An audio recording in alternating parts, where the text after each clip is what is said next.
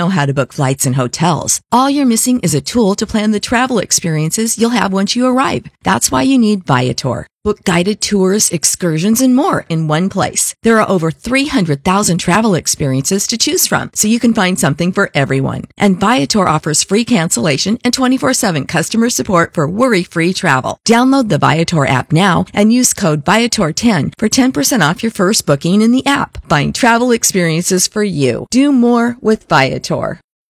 South Texas Gardening with Bob Webster is on the air. Talk to Bob now. 210-599-5555. All right. Well, a very good morning. It's just a beautiful morning out there, and the kind of weather we just really love to see, and great day to get out and do some gardening, and goodness knows there's so many things need to be done out there. We'll talk about that in a little while. I just, hate to keep people waiting, and it looks like Shirley, Gordon, and Clint are already on those phone lines, so we'll talk about my stuff later. We'll talk about your stuff right now. Good morning, Shirley. Good morning. I'm calling about plants that we covered but didn't survive the freeze. And well, let's say the tops froze back. Tell me what they are, and there may be some hope depending on what they are. Well, one of them is an old-fashioned amaryllis, and the leaves have frozen down and are kind of mushy. Should I take those off? I see one green shoot coming up. Yeah, it just slice them off. Probably, a sharp knife is going to work better than pruning shears on that. But I suspect, was this in a pot or was this in the ground? In the ground. Okay. Yeah, feel the bulb, but that almost certainly the plant's going to be just fine. It's just the top that froze, but down on the ground stayed warm. The bulb should be fine. It should regrow. It might even bloom this spring for you. Great. And then the river fern has... Don't worry about it. Don't worry about it at all. It's perfectly normal for river fern to freeze back to the ground every winter. It usually does. Just cut it off as close to the ground as you can, and do it soon, because river fern will start putting on its spring growth, and it's a lot easier to cut away that ugly old frozen growth before the pretty new stuff starts up. So that'd be a real good project for you today. Okay. Sounds good. Now, bromeliad, I got a couple of pot plants. How much light can they take? What do you know? What kind of bromeliad? No, I don't. Okay. It's got the red spike up on it. Okay, well, it could be. It's probably a goosemania of some sort. It comes from Florist Shop. Yeah, here's the story on a bromeliad. It kind of depends on how much effort you want to put into growing that plant and getting it to bloom again. A bromeliad only blooms one time, and then it slowly dies, and as it does so, it makes new plants that come up around the base. You take care of them, and they will bloom in a couple of years. While that plant is in bloom, is this one you got fairly recently? Yes, it is. Okay. It would love as much light as you can give it indoors, even direct sunlight in a window if you had it outside, morning sun, but afternoon shade. But the truth of the matter is that you can put that plant almost anywhere you like, that the flower is going to remain attractive, but just realize that once the flower's gone, it's going to be a couple of years, and you're going to have a lot of work growing it and keeping it going before it does again. So you have to make up your mind how much effort you want to put into it, or maybe have somebody who has a little more time and wants to do such. When the bloom has started fading, when it's no longer pretty, give it to them. In the meantime, like I say, give it as much light as you can, but don't hesitate to put it in a dark place, at least for a while, because it won't set it back at all.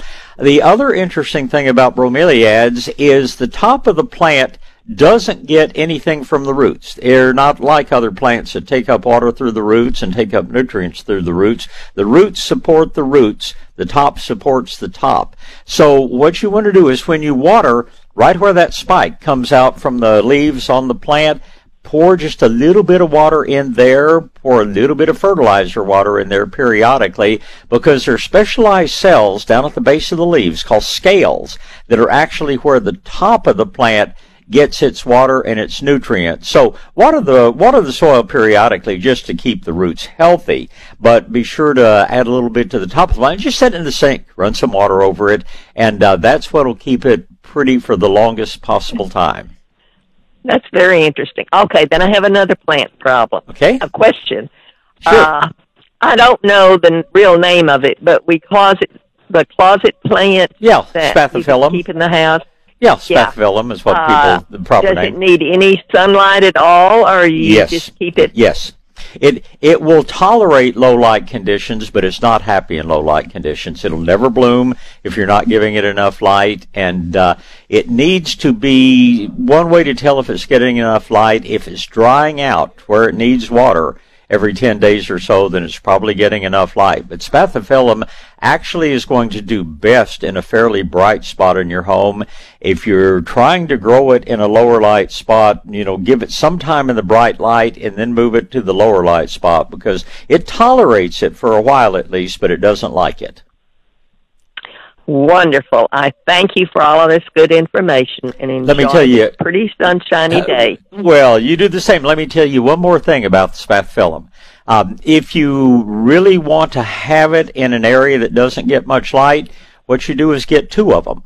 Leave one of them in the bright window and one of them in the dark spot. And once a week, religiously, whether it's every Monday, every Friday, pick a day of the week, switch them back and forth. Move the dark one to the bright spot, the bright one to the dark spot. If you will do that, they will both stay pretty indefinitely. But if you just leave one in the dark spot all the time, it's not going to last real long for you.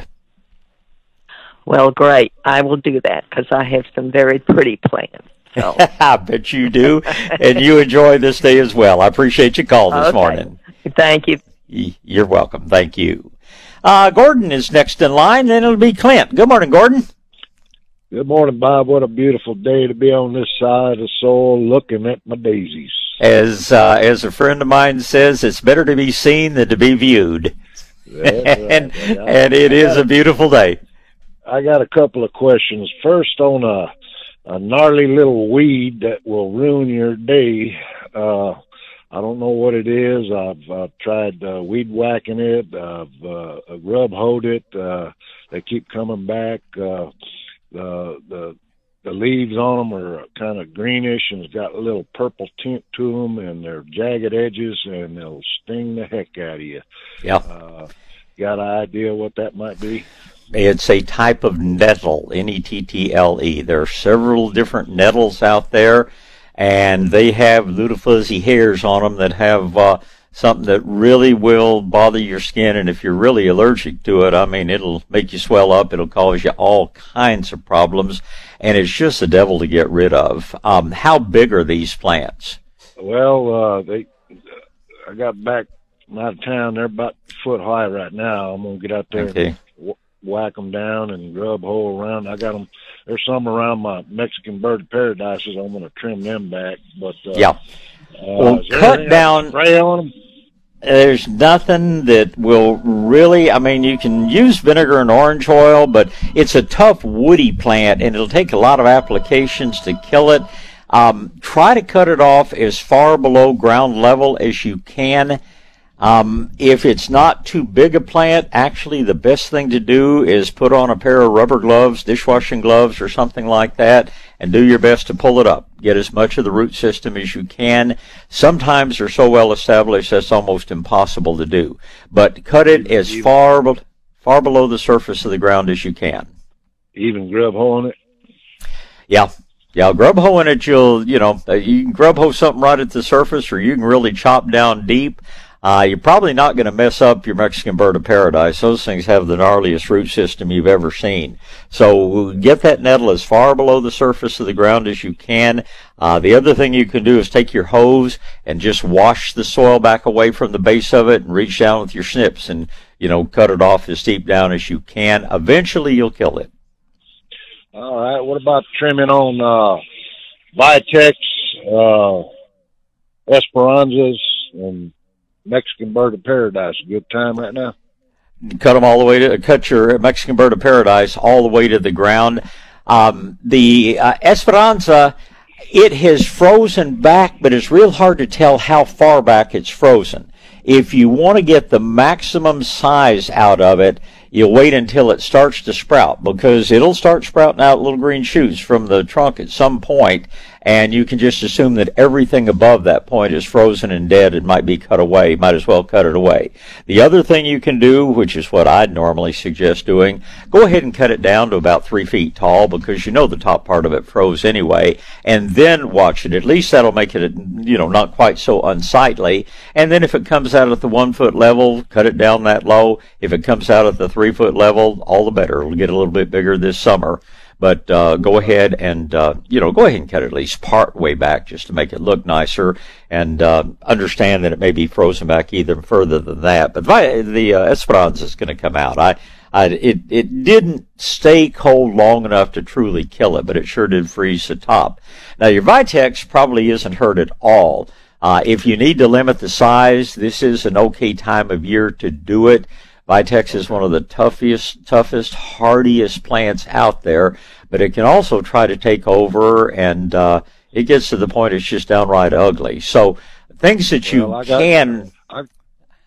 ahead. I bought a couple of them from you quite a few years back, and I got them where they're kind of like a shrub, a tall shrub, but not a tree. And multi-trunked, and so I'll go ahead and trim them back, man.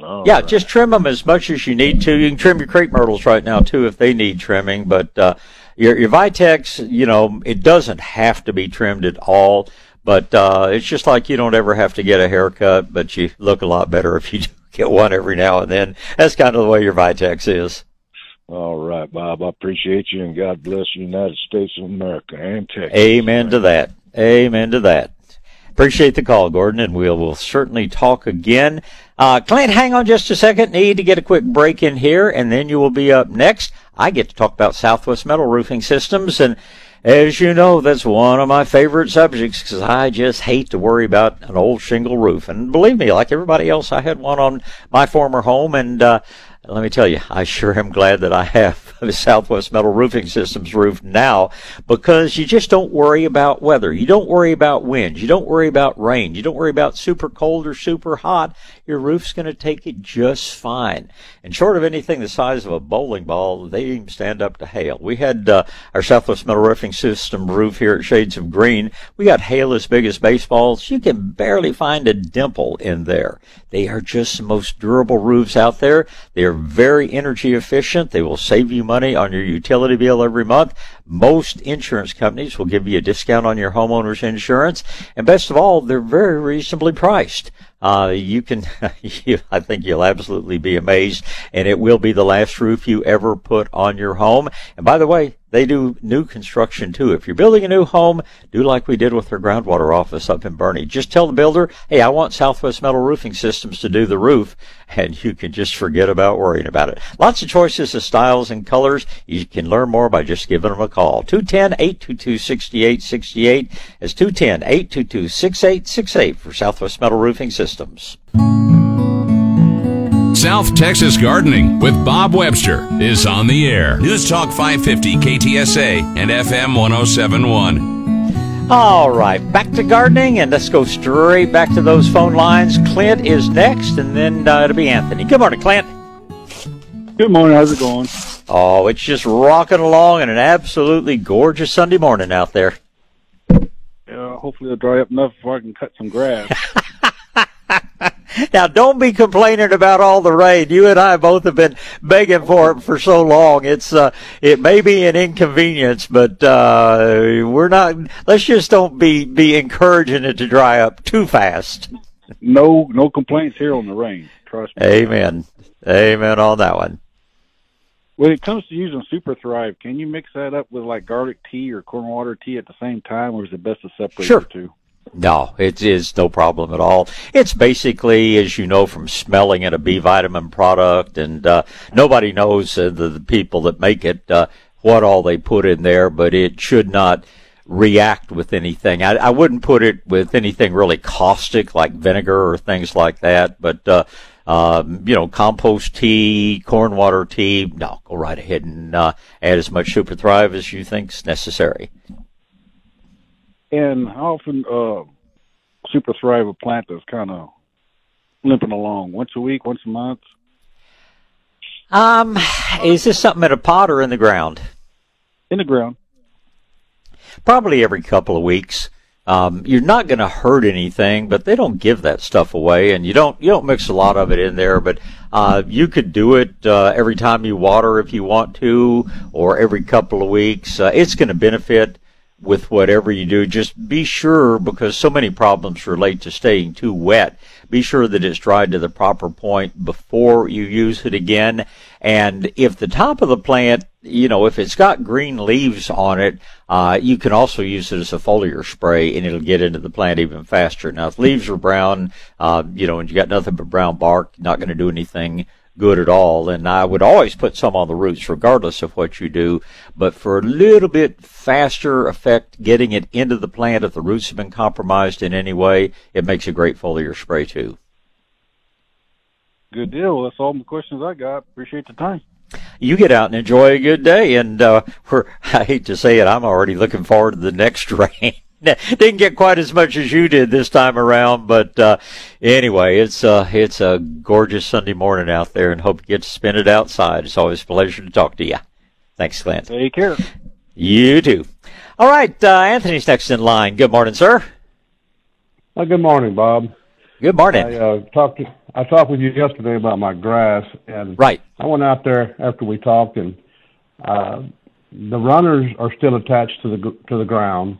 Okay. But I will tell you that I've been fighting an infestation in our neighborhood of these little small ants. They're almost the size of fire ants, but they're leaf cutters.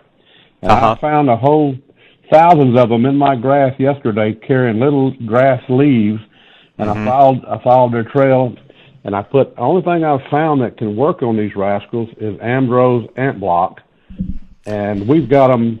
I wish the city would help us here in Pleasanton fight these, because in my neighborhood they're everywhere, and I'm the only one fighting them.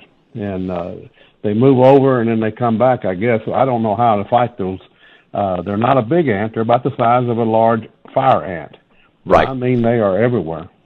Well, beneficial nematodes will probably do better than just about anything else you can do to, anywhere that you see them, if you can find where they're mound is. I don't know, not knowing exactly what they are. I'm not sure if they form the same underground chamber. They probably do, because if they're carrying the leaves off, they may be, doing like your regular cut ants and actually growing a fungus on the leaf.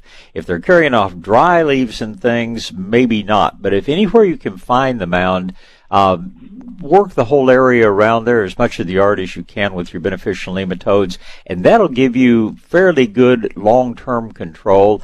Also, if you know where the mound is, and I would do this, I'd wait a while after you put down your nematodes, but orange oil and water is probably a better killer than just about anything that you can put out. I think you find it'll do even better than your Amdro products. Amdros are basically a bait.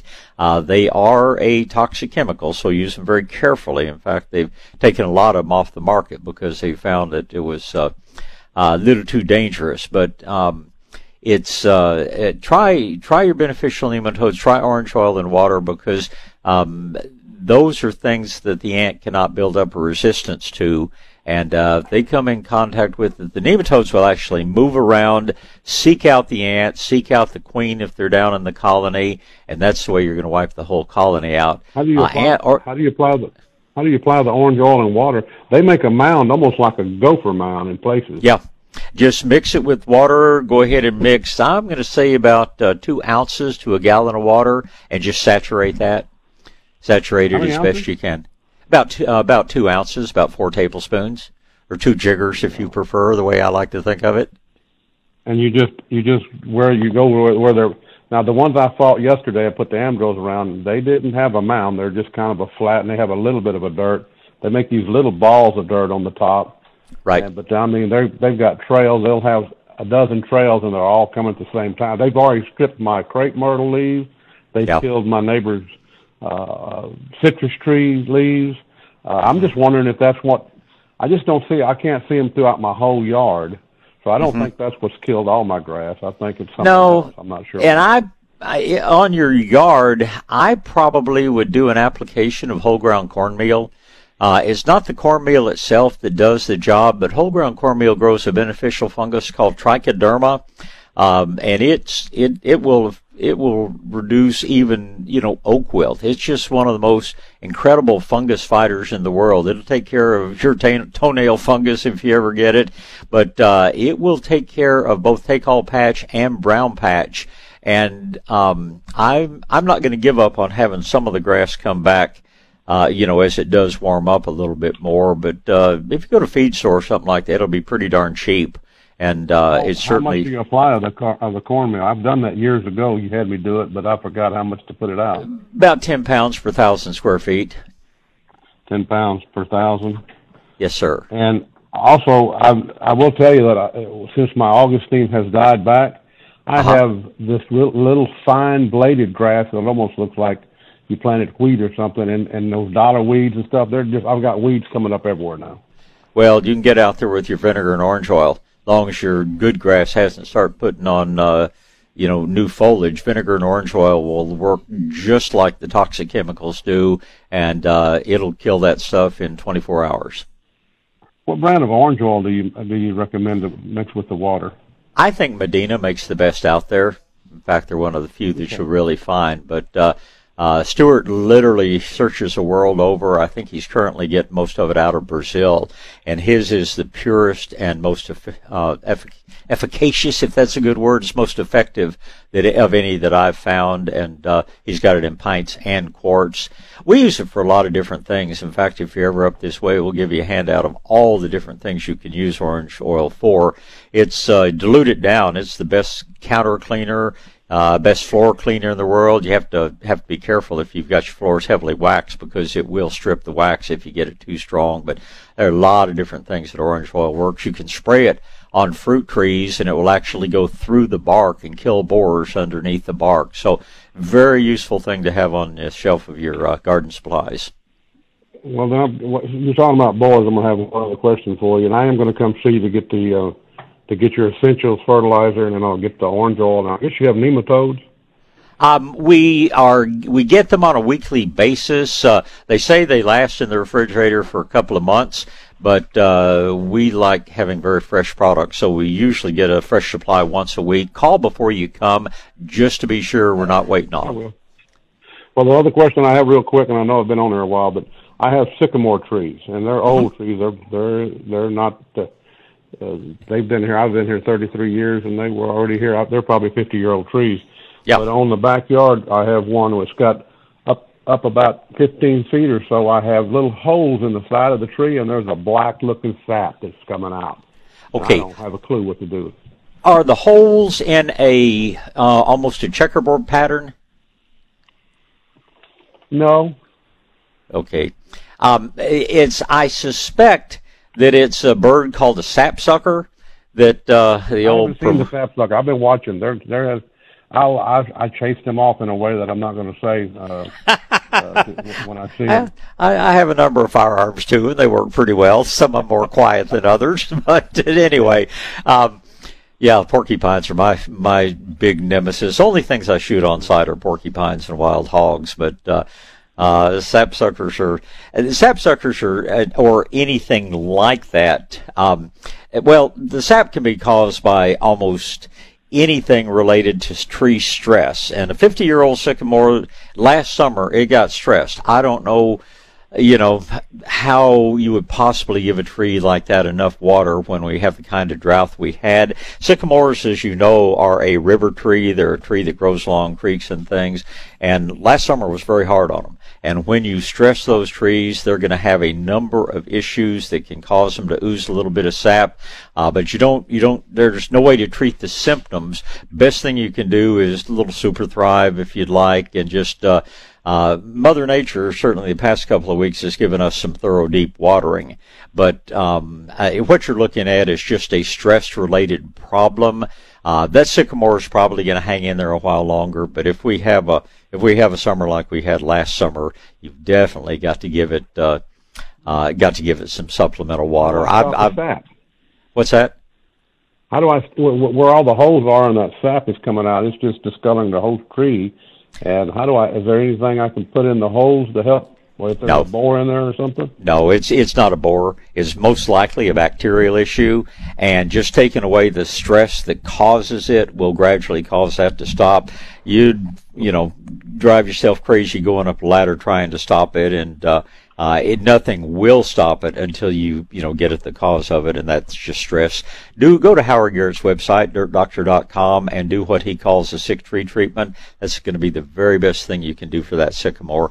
And over time, it will stop the oozing. Now, we see this on mesquites probably more than we see it on sycamores, but it's going to ooze, it's going to drip, and there's not a darn thing you can do to stop that other than take away the stress, and the tree will eventually stop it on its own.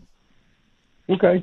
Well, I appreciate that, Bob. It's always a pleasure talking to you. Well, it's my pleasure, and good luck on those blasted little leaf cutters. Have you tried the Come and Get It bait? That's another one. Come and Get It. It's a bait that they make specifically for fire ants and harvester ants. And I don't know if it will work on leaf cutters, because the whole principle behind it is that it's put on a bait material that is attractive to the ants. Then they take it back to the mound, and everybody dies, so to speak. I tried ortho and it didn't work at all. No, it won't. But you might try a little Come and Get It sometime. But in the meantime, try the nematodes and try the orange oil drench, and both of those will limit them and eventually get rid of them. All right, sir. Thank you so much, and have a great Sunday. You do the same, sir. Good to talk to you. Thank you. All right. Bye-bye. Got to get a break in here. We'll be back with more phone calls. By the way, lines are open. The number's 210-599-5555. I get to talk to you about Rhonda's Nature's Way, one of my favorite places. Lady and her staff that I give a lot of credit to for me maintaining my energy and good humor and everything else, because they just have all sorts of natural solutions that will solve most of the problems that you get, especially as you age a little bit. Our diets these days are not the best, and the quality of our food, unless you're growing your own, is just not what it once was. Few supplements are usually a very good idea. This crazy world we live in. I take an immune support, actually a couple of different ones that I get from Rhonda that, it's just an essential in cold and flu season and COVID season and everything else. And they just are so knowledgeable that Rhonda and all her staff can help you with just about any problem you may have. If it's allergies, something called Cedar X for cedar allergies, something called seasonal allergy relief for the oak pollens and all those others. Oh, gosh, and so many other good things they do. Beamer light therapy, red light therapy, reflexology. The only problem with Rhonda's is you can't go today because they're always closed on Sundays and major holidays. But Monday through Saturday, if you want to feel better naturally, you go see my friends at Rhonda's Nature's Way. The store is in the shopping center at the corner of I-10 and Callahan, kind of across the parking lot from Sprouts. Great people. You will live better naturally with help from Rhonda's Nature's Way. South Texas Gardening with Bob Webster. News Talk 550 KTSA and FM 1071. All right, back to gardening. My next two callers are going to be Curtis and Teresa.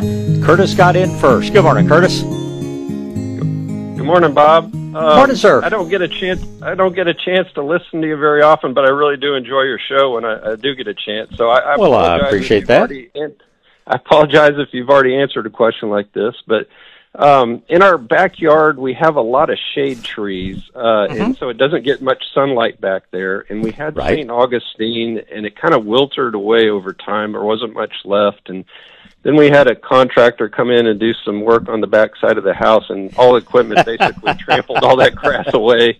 Yeah. And so all we've got left back there is dirt. So we got a clean slate now. We'd prefer to put grass in there just because we like the green stuff, but we understand we may need to xeriscape because there's, like I said, just so much shade back there and not much sunlight. But I wanted to ask you what our best options are for a type of grass back there if there's not much sunlight. Okay, well, first of all, forget about xeriscape because there are very few xeriscape plants that'll do in the shade. Most of the things that are xeric in nature are plants that grow in very bright, very dry areas. So there are other choices. Some St. Augustines are more shade tolerant than others.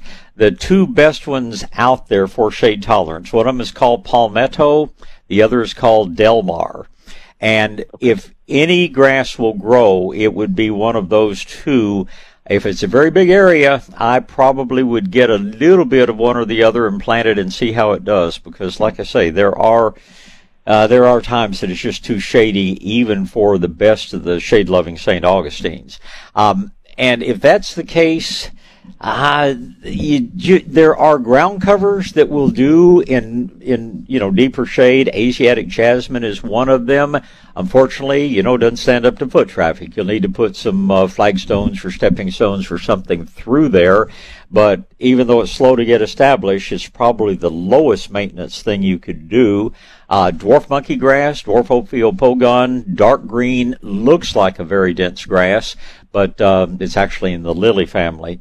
But it will make a good ground cover. It's a little slow to grow and spread, but it is extremely durable. Once again, though, it doesn't stand up to heavy foot traffic, so you'd probably need to either put some flagstones or create some paths. I mean, you can do a path here and there with mulch.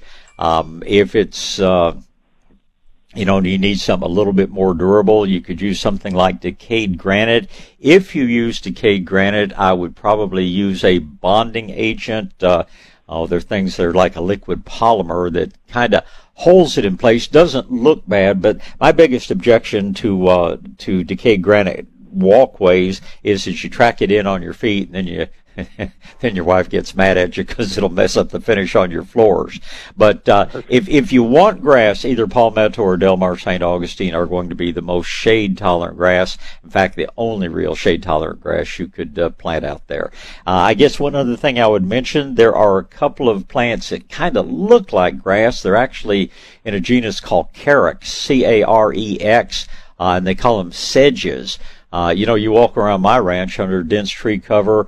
The only thing you see on the ground is something they call cedar sedge, and it will tolerate the shade, and it kind of looks like grass, but it's not like having a lawn. Okay. And this Palmetto and Delmar St. Augustine, is that like generally available in a nursery?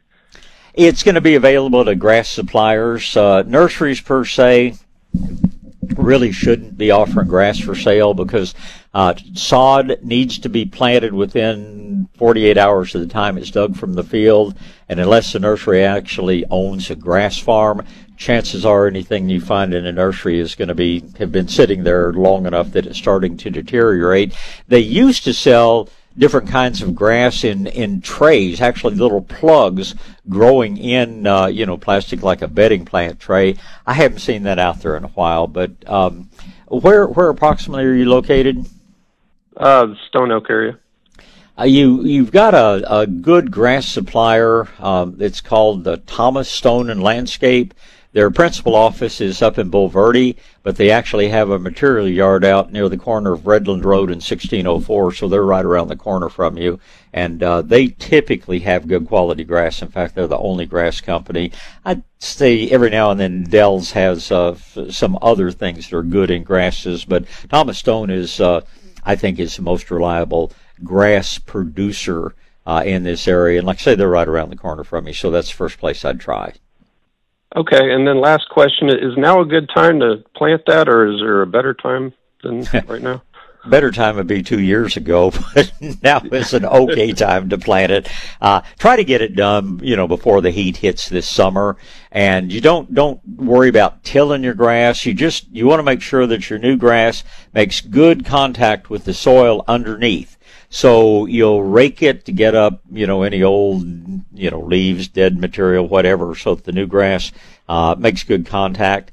And the most important thing you do, other than, the old Aggie joke about getting the green side up, the most important thing you do after you put it down is you rent one of these water-fillable rollers, a very heavy roller, and go back and forth over the top of it a few times. You're not trying to level it. What you're trying to do is take the air pockets out so that your grass will get that good seal against the ground underneath and take off and grow as quickly as possible. All right. Good info. I appreciate it. Thank you very much. It's what we're here for. And consider one other thing, and that is your shade from live oaks, or is it from trees that drop their leaves in the winter? Trees that drop leaves in the winter. Okay, there are some other perennials and some things that will do in the shade. They're not, like a ground cover, but consider especially round trees and things like that. Create some beds. It's, wall-to-wall grass is just an awful lot of maintenance. It takes an awful lot more water than some of the perennials do. And talk to a good nurseryman. Take a picture of your backyard and say, hey, what would look good? What would grow in here? There's some things that are quite shade tolerant that can make your backyard much more interesting and cut down on the maintenance a little bit for you as well. Okay, great. Well, thank you, sir. Appreciate it. It's my pleasure. You get out and have a wonderful Sunday. Thank you. Oh, bye-bye. You're welcome. Goodbye. All right, Teresa, hang on just a second. Got to get a break out of the way here, and then it'll be your turn. Looks like I get to talk about Medina Agriculture. And, gosh, Stuart Frankie, certainly I wasn't around when they started the company over 50 years ago, but known Stuart a lot of years since that time. It's actually some uncles of his, cousins that did it. But Stuart has been for years engaged in learning everything possible about working with nature, about the microbes that improve our soils and detoxify things in the soils. He doesn't toot his own horn, so to speak, but the man has worked worldwide in bioremediation and cleaning up things like chemical spills with this microbial technology. But what you need to know is he's put that technology into creating products that work with nature to do lots of things for your plants. They make great fertilizers, both dry and liquid, things that bind to the soil, that don't wash away, that can be used 365 days a year, whether the grass or trees or whatever are wet or dry. Products like their great Medina Soil Activator and the improved form they call Medina Plus, over time will break down thatch, will soften your soil, do so many things to, help the quality of your soil. And then they package things. I can't say they make the orange oil, but they shop worldwide for the very best orange oil, best liquid seaweed. Thing comes off the coast of North Africa these days. Medina just goes the extra mile, or many miles to find for you the very best products out there. You'll find a complete list of the products at medinaag.com, or just go to a good nursery or independent retailer that carries quality lawn products. I'm sure you'll find things from Medina Agriculture. South Texas Gardening with Bob Webster is on the air. News Talk 550 KTSA and FM 1071. All right, back to gardening on this absolutely glorious morning out there. It's going to be Teresa and Lewis and Scott. Teresa's up first. Good morning, Teresa. Good morning. My Good morning. first question is about fairy rings. Yes. These bare spots in the yard. Right next to it could be grass like crazy, St. Augustine, and then it's not because of a tree, because it's right next to where the good grass is growing. I put extra compost down, extra fertilizer, but they never go away. Fairy ring, if that is indeed what it is actually a fungus. And whole ground cornmeal will do better to take care of than anything else. Sometimes when yesterday, but go ahead. Yeah. Sometimes when you have an area like that grass simply won't grow, what you may have, depending on the part of town or the part of the area you live in, sometimes you've got rock very close to the surface and just so little soil on top of it. Sometimes, when I lived in northwest San Antonio, we had domes of caliche. You could stand up on the roof and look down at the lawn, and you could pick out all the areas where the grass was getting thin, and it's just where you have big projections of caliche coming up underneath. So lots of different things can cause that, but if it is indeed, what they call fairy ring, that is a fungal disease, and whole ground cornmeal should take care of it. Whole ground. Where do you find that? Oh, any feed store, any nursery. If you're buying it at H-E-B, you would want to get what they call stone ground. You don't want baking cornmeal because when they make baking cornmeal, they have polished all the good stuff away from the corn, and all you're getting is the starchy middle of it. And but what they sell, they call stone ground. It's just more expensive than it's going to be at a nursery. But if you don't need too much of it, you can just pick it up next time you're in the grocery store. Otherwise, something like, did you say Tractor Supply or Green Gate? I'm in Seguin. Would have that kind of. I'm pretty sure Green Gate will. Tractor Supply probably would, but their smallest bag is probably going to be 50 pounds. Green Gate should have it from a company called Nature's Creation in about a 5-pound bag, which is going to be all you need. The cornmeal isn't the magic. It grows a beneficial fungus called trichoderma, and that's what will knock out the damaging fungi. It'll take care of brown patch and take all patch at the same time. And I've heard you were just talking about beneficial nematodes. Is that temperature sensitive? Like if we have another freeze, will that kill everything? I wouldn't put out beneficial nematodes while it's below freezing, but the day before or the day after, you're fine to put them out. We put them out about 3 days ago, as a matter of fact. Oh. Okay, well, that's good to hear. All right. Very good. For my farm meal. Thank you very much. It's a pleasure, Teresa. Thank you for the call this morning. Next in line is Lewis. Good morning, Lewis. Good morning, Bob. Morning, Good sir. morning. I've got a question about Japanese anemones. I have some Alistaub Japanese anemones, which have grown in the Houston, East Texas kind of wetter areas, and I'm over in the Bryan area. Do you have any experience growing these things? Most anemones, I don't know one by that name, but there are a large range of anemones out there. They, I love them. I'm seeing the first ones come up in my yard. They're a real harbinger of spring. They're a little, basically a wildflower. They are a small, people would call them a bulb. I think they're actually a corm, like a gladiolus, but, anemones, as long as you've got fairly bright light, some of mine continue to come up year after year, even in the shade of some of my big oaks, but the prettiest ones are always out in the yard. Would certainly be time to put them in the ground. Anemones and some of the other dry bulbs like ranunculus, this is still a good time to plant. And all of the species of anemones that I have grown are totally, they naturalize. They keep coming back year after year. And like I say, I'm not familiar with something that's specifically called Japanese, but so far as I know, all the anemones are pretty much same as their culture, as far as culture goes. I think these, how some names get shared amongst things, and they may be of a, the common names get shared, there may be a different genus. You know how that goes. Absolutely. These things are, my friend Lynn Lowry was a friend of mine, and he found Oh, good for you. Houston. And, we used to swap out and trade stuff, and I've been trying to collect some of the things that he had found. And these are, the bloom stalks get about 3 feet tall, and they bloom in the fall. Wow. That's interesting. And Alice Staub, she was the president, I think, of some horticulture club, had them in her yard. He said it's the only ones. And David Creech was growing them up at Stephen F. Austin at the Arboretum. Right, Arboretum, there. Yeah. And so I found some at that nursery in Hempstead, the old John Ferry Peckerwood Gardens. They had some, they had odd stuff like that. And I just wondered if you'd ever seen those, like at the Botanical Garden or somewhere that may have had these things. Sounds like something I need to look for. But where do you live? I'm moving to Bryan. I had moved to Bryan last year, so that's where they're going to grow. Well, I was going to say, if it grows well in the piney woods, it's not going to grow well in the hill country. Probably going to be mediocre here. But, if David's growing them over in Nacogdoches, you should be okay with them in Bryan. Okay. Can I ask a different question if you have time? Of course. The one other thing I'd tell you about that is I would either berm up an area or put them in a raised bed. You have so much sodium in the soil, this could be a problem.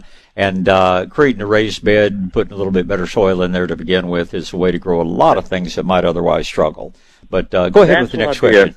Good. That's what I did, and I have a 5,000-gallon rainwater tank, so I water with rainwater. Water death. Good for you. Good for you.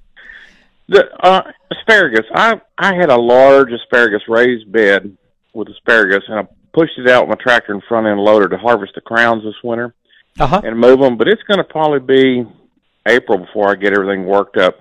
I got those things just covered with some coarse sand right now in cattle feed tubs. I won't be able to get those crowns planted, till after they sprout out. You think I'm just spinning my wheels trying to hold on to those things, or should I just start fresh? No, I think you will be fine. I would tend to use perlite rather than sand, because sand may keep them too wet, and it's not the water that hurts. It's when the water drives all the moisture out of the growing medium that things suffer. And perlite is a great way to hold things. What you're going to find is that they're going to sprout. They're going to sprout and grow like mad. And when you get around to, actually planting the crowns, there's nothing wrong with that, but you're going to have to do some separating. But I'd want to keep them moist but not wet. I'd want to, once they sprout, I'd want to put them out where they get good sunlight. And basically, if you're doing it in molasses tubs or something like that, you're just going to grow them like a plant in a pot until you're ready to actually put them in the soil.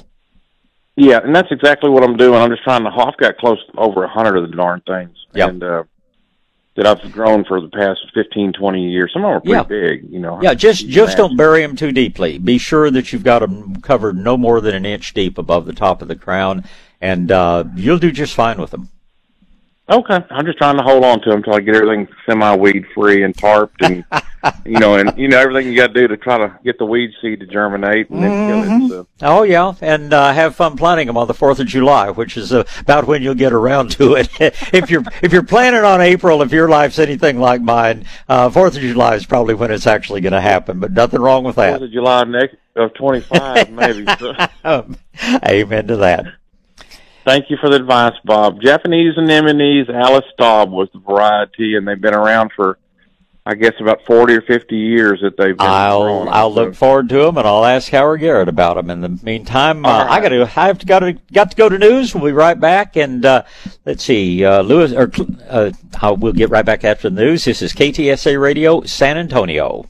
South Texas Gardening with Bob Webster is on the air. Talk to Bob now. 210-599-5555. All right, back to gardening on this beautiful Sunday morning out there. Going to be a little windy today, but man, that blue sky, that sunshine looks good on top of this nice moist soil that most of us have. It's just a good day to be alive and living in South Texas and being glad you're not in Southern California or somewhere way up north.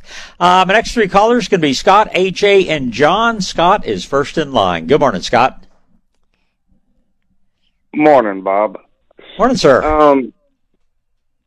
I have a question. I just planted 2 rose bushes just because when I got them, they had already had growth on them, and they were in a container that I wasn't sure if I wanted to keep it in that long. But I was looking at the weather, and we get colder than they say in the forecast. We're down in a valley, and it'll be close to freezing, probably between 30 and 32 down here. With that fresh growth, do I need to cover them at only 30 or 32? It's not going to be hard freeze, but I need to put like a bucket over them. I would not worry about it. I mean, if it's convenient, I wouldn't put a bucket over them. Put anything over. It'd be some of the light colored row cover.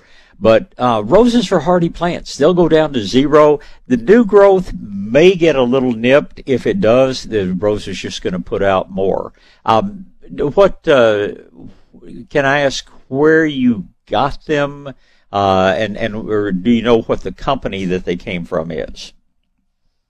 A lady at work was at Sprouts and got them. Fragrance was the name of the brand. Okay. And it was a pink piece, and I can't remember the other one. Okay. The thing that you have to worry about when you're getting from, basically a small box store or Tractor Supply or some of these other places that shouldn't be selling plants is that you don't know what rootstock they are grafted on. And I don't think they're grafted. Okay. Well, when I was looking at them, I took the soil away at the top, and from what I was seeing, I don't think they are grafted. Well, that's excellent. I'm surprised that Sprouts would have an ungrafted rose. But in that case, I would plant them If it's going to be, if it's going to be down where you could get frost, if you want to throw a little insulate over them, it's an interesting thing. If you were just to take and turn a black bucket or something upside down on top of them, they actually freeze worse underneath that than they do just exposed to the air. But if you have any light colored, my favorite of the road covers is called the letter N, Insulate. That'll keep the frost off of them, but even if the new growth gets burned a little bit, it's not going to hurt them. They're going to come right back out. By far the most important thing with roses is just be absolutely certain the root system never dries out. As long as that root system stays moist, they should do just fine for you down in your beautiful part of the world. Okay. Yeah, I was just worried just because it was new growth. I wasn't really worried about the rose itself, but I mean, most of the growth is 4 to 6 inches already, so that's another reason why I decided to plant it. So yeah, and the problem with covering is that new growth is just really, really tender. A lot of people do more damage trying to cover it up, just simply breaking it back, than Mother Nature ever would. I would, if it's going to be anywhere close to freezing, I would be sure that you water the day before. Get them good and well saturated, and like I say, if you get a little cosmetic damage, they're going to grow out of it so quickly you're not going to notice it very shortly. Okay, good. My next question, my grandmother had some, we think they're Cape lilies or crinum lilies, sort of the bigger ones, and my uncle gave us some. It looks like one of them is trying to come up. When is a good time to plant those? Get them planted as soon as you can.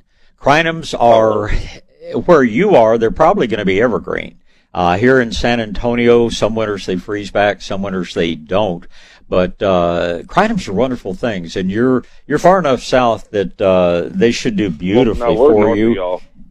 Oh, okay. I'm sorry. I thought you said you were down toward the valley.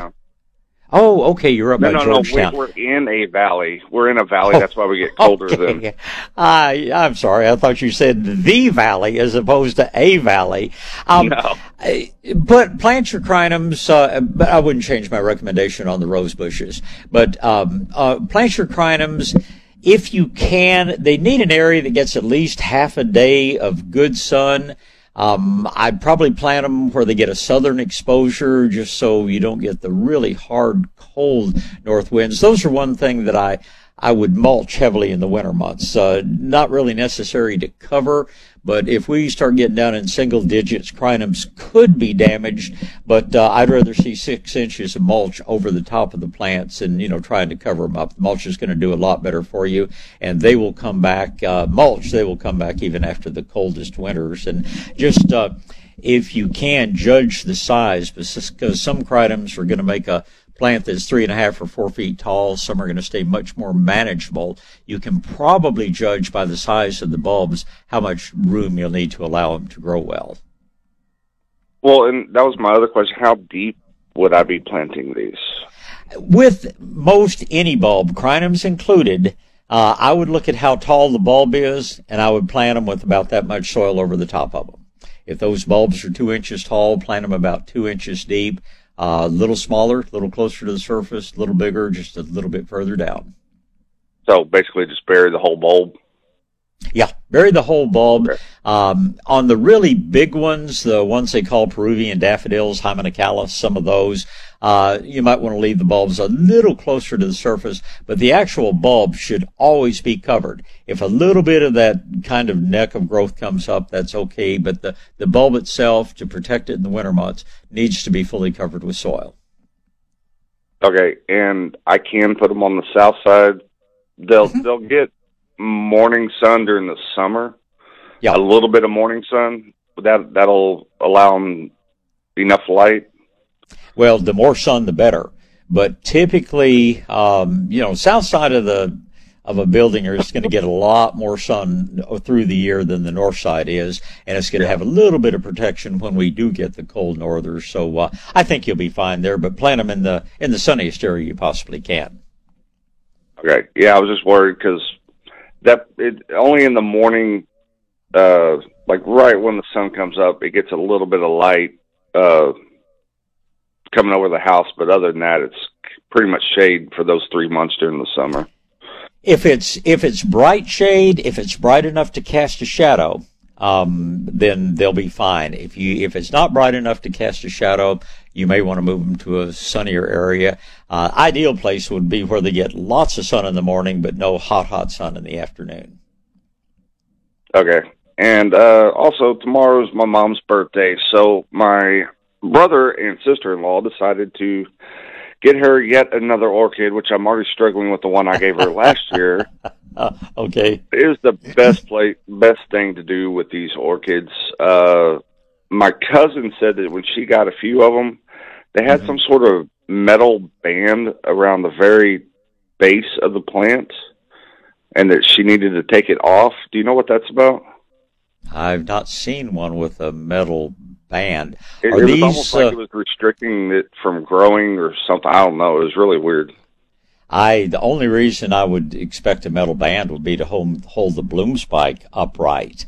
And, I would very definitely, take that off at some point. Are these the ones that have the sort of flat leaves that come, one after the other? They're the Phalaenopsis. Thank you. Yes. Yeah, call them a moth orchid. If you don't want the big words, call it a moth orchid. Most important things with those: number one, keep them warm. They don't like it below 60 degrees. Number two, they want lots of light. Indoors, it'd be virtually impossible to give them too much light. So try to keep them in a sunny window. Water thoroughly. When you say light, are you talking direct light or? Absolutely. Okay. Just don't put them up against the glass, but sunny window in the home is where they're going to do the best. As far as the bloom spikes go, keep them out of drafts. Don't put them under a ceiling fan. Don't put them where a heat vent or AC vent blows on them. It won't hurt the plants, but it'll sure shorten the life of the flowers. And probably the single most important thing: when they finish blooming, enjoy the flowers, or tell her to enjoy the flowers as long as they are on there. And as soon as they finish flowering, repot them, because most of these things come out of Taiwan, and they start them in a medium called sphagnum moss, and that's great for starting them. But long term, it will hold so much moisture that the roots will rot, the plant will die. Get them out of that medium and into an orchid bark mix. Just about any good nursery should have a mix that, will say it's specifically for epiphytic orchids, and it'll usually be about 80% bark, maybe a little bit of charcoal, maybe a little bit of what they call core, C-O-I-R. Yeah, I have some of that. I think my problem's been light, because I put it in the west window, the one that I currently have. And I just don't know if it's getting enough light for those few hours that it's over on the west. Well, the west sun is good, strong sun, and but watch your watering, and like I say, they need to come out of the medium they came in and into the orchid mix, bark mix, as soon as they're finished flowering. But beyond that, Phalaenopsis, unlike Cattleyas and Dendrobiums and some of the other common orchids, they do not have any water storage organ. They don't have pseudobulbs, so you don't ever want to let them get completely dry. When they're good and dry on the surface, water them very thoroughly. Once you get them into the orchid bark, it'd be almost impossible to keep them too wet, because it drains so much better, and they ought to live for many, many years for you. Some of the newer varieties will rebloom. Many of them, those bloom spikes, once they finish dropping all the flowers that are on there, sometimes will branch and put on additional flowers. An old orchid grower friend named Ed Wright, he had one in a hanging basket, and he had a greenhouse in his backyard. But he had, and I can't remember, it was 6 or 8 years, that plant continuously had either buds or flowers on it. How often should I be watering? Whenever the medium's dry on the surface. That's going to depend on how warm it is and how bright it is. So you can't set a schedule. You just need to use your index finger to feel it every day or two. Gotcha. All right. Well, thank you, sir. Good questions. I appreciate the call.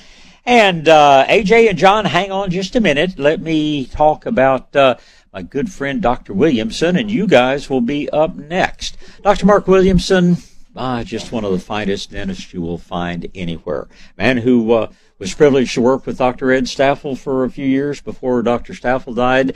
And Dr. Williamson is so broadly trained, and then he learned even more from Dr. Staffel, carried on his sedation dentistry that he offers. If you're going to have real serious procedures, that allows him to do a whole lot more in one sitting.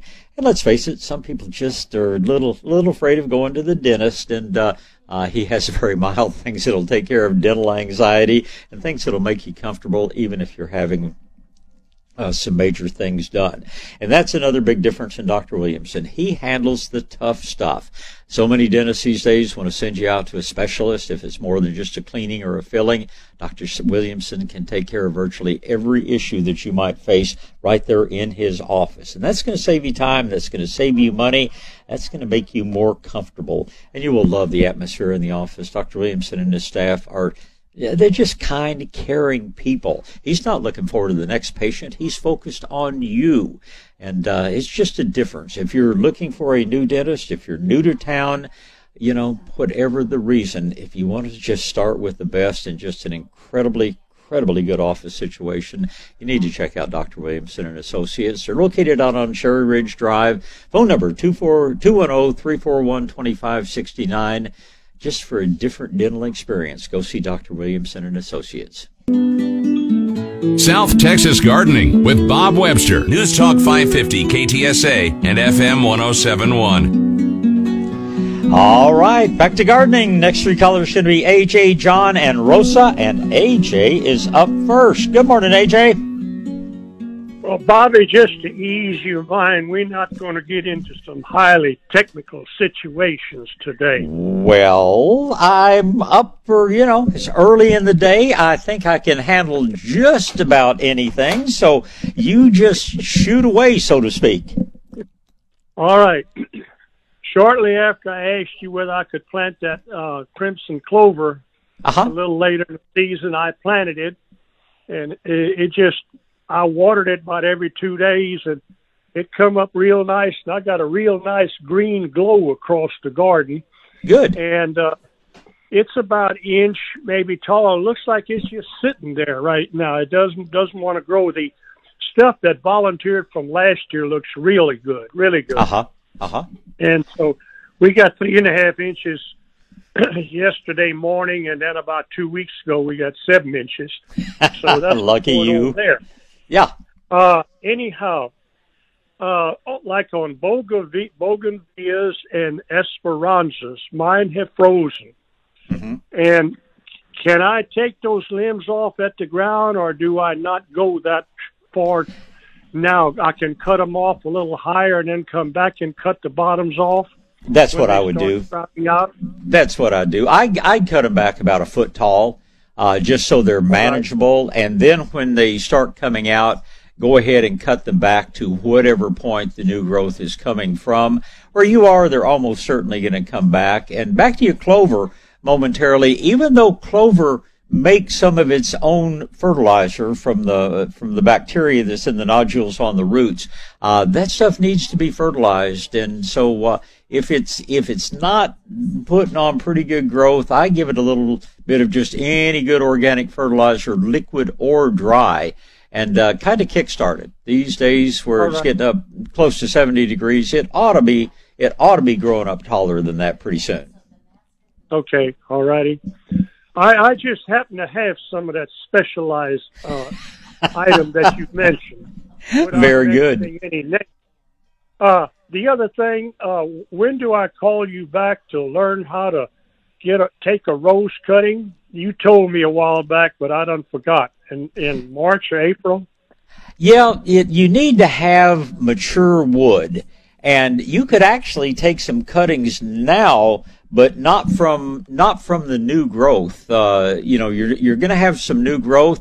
We always prune our bush roses sometime around Valentine's Day, and that's coming up pretty shortly. So you can actually take some rose cuttings right now if you like, and if you've got roses that you need to prune, you kind of two birds with one stone. You prune them and you root some of what you take off. So the cuttings that are going to root best are going to be out toward the tips of the branches, and you want your cuttings to be 3, maybe 4 inches long. You want to strip off the leaves from probably the bottom 2 inches of the stem. You want 2 inches of bare stem. I would give them a little soak in either Garrett juice or liquid seaweed or a mixture of the two. I would dilute it down, quart of water, probably use a couple of tablespoons of each. Soak them for about 15, 20 minutes, and then take a pot or two or however many you want, fill them with just clean perlite, and moisten it, and then, in a 6 or 8 inch pot, you can probably put about 10 cuttings in each pot. Keep them in bright light but no direct sun. Water them every time you think about it. In perlite, you don't ever have to worry about doing it too often. And protect them if it's going to get really cold, but chances are it's unlikely you're going to have any real cold. And you'll have roots on them probably in about 4 to 6 weeks. When you just gently lift up on the cutting and you start feeling a little resistance, you'll know it's forming roots and it's ready to come out and go in a pot of soil. See, I've got some small pots. If I was going to do it, I was going to put one in each small pot. They hold about a cup of material. Well, ultimately, when you take them out of the perlite, you want to root them in perlite. I guess you can fill those pots with perlite, but it's just a whole lot more efficient because even the best of the best don't have every cutting root. You're probably going to have 80% of them root. So what a commercial grower or a serious hobbyist would do is put a bunch of cuttings in one pot, and then once they form roots, starting to form roots, take them out and put them in their individual pots. And that's going to make the most use of your space and give you the nicest plants most quickly. You won't damage the roots pulling them out? No, you'd be surprised. I mean, be a little gentle with them like you would, a puppy or something like that, and they'll be just fine. Or you stick a screwdriver in there and loosen that soil up around the edge of the pot? If you want to do that, you certainly can. Okay. All right. No, these are European roses, and I've had them, I guess, 20 years already. And so they did bud out, but we had that freeze, and it nipped them back, those buds. And I just refertilized them day before yesterday. Yeah. Well, go ahead and do your pruning. Take your cuttings. Long as the stems are smooth and green and not shriveled, the cold didn't hurt them at all. Typically, those plants can get a lot colder than we got. With nothing more than a little cosmetic damage. So even if the leaves look ugly, those stems are still good for forming roots and growing new plants. So just keep those cuttings down to 3 or 4 inches long and take as many of them as you can. Sounds like a pretty rose that you'd like to share with your friends and family. How much of that stalk do you leave sticking out of that perlite? If you had a 4-inch cutting, I'd have 2 inches underneath and 2 inches above. All righty, and keep that bottom about 1 inch off the pot. Doesn't really matter.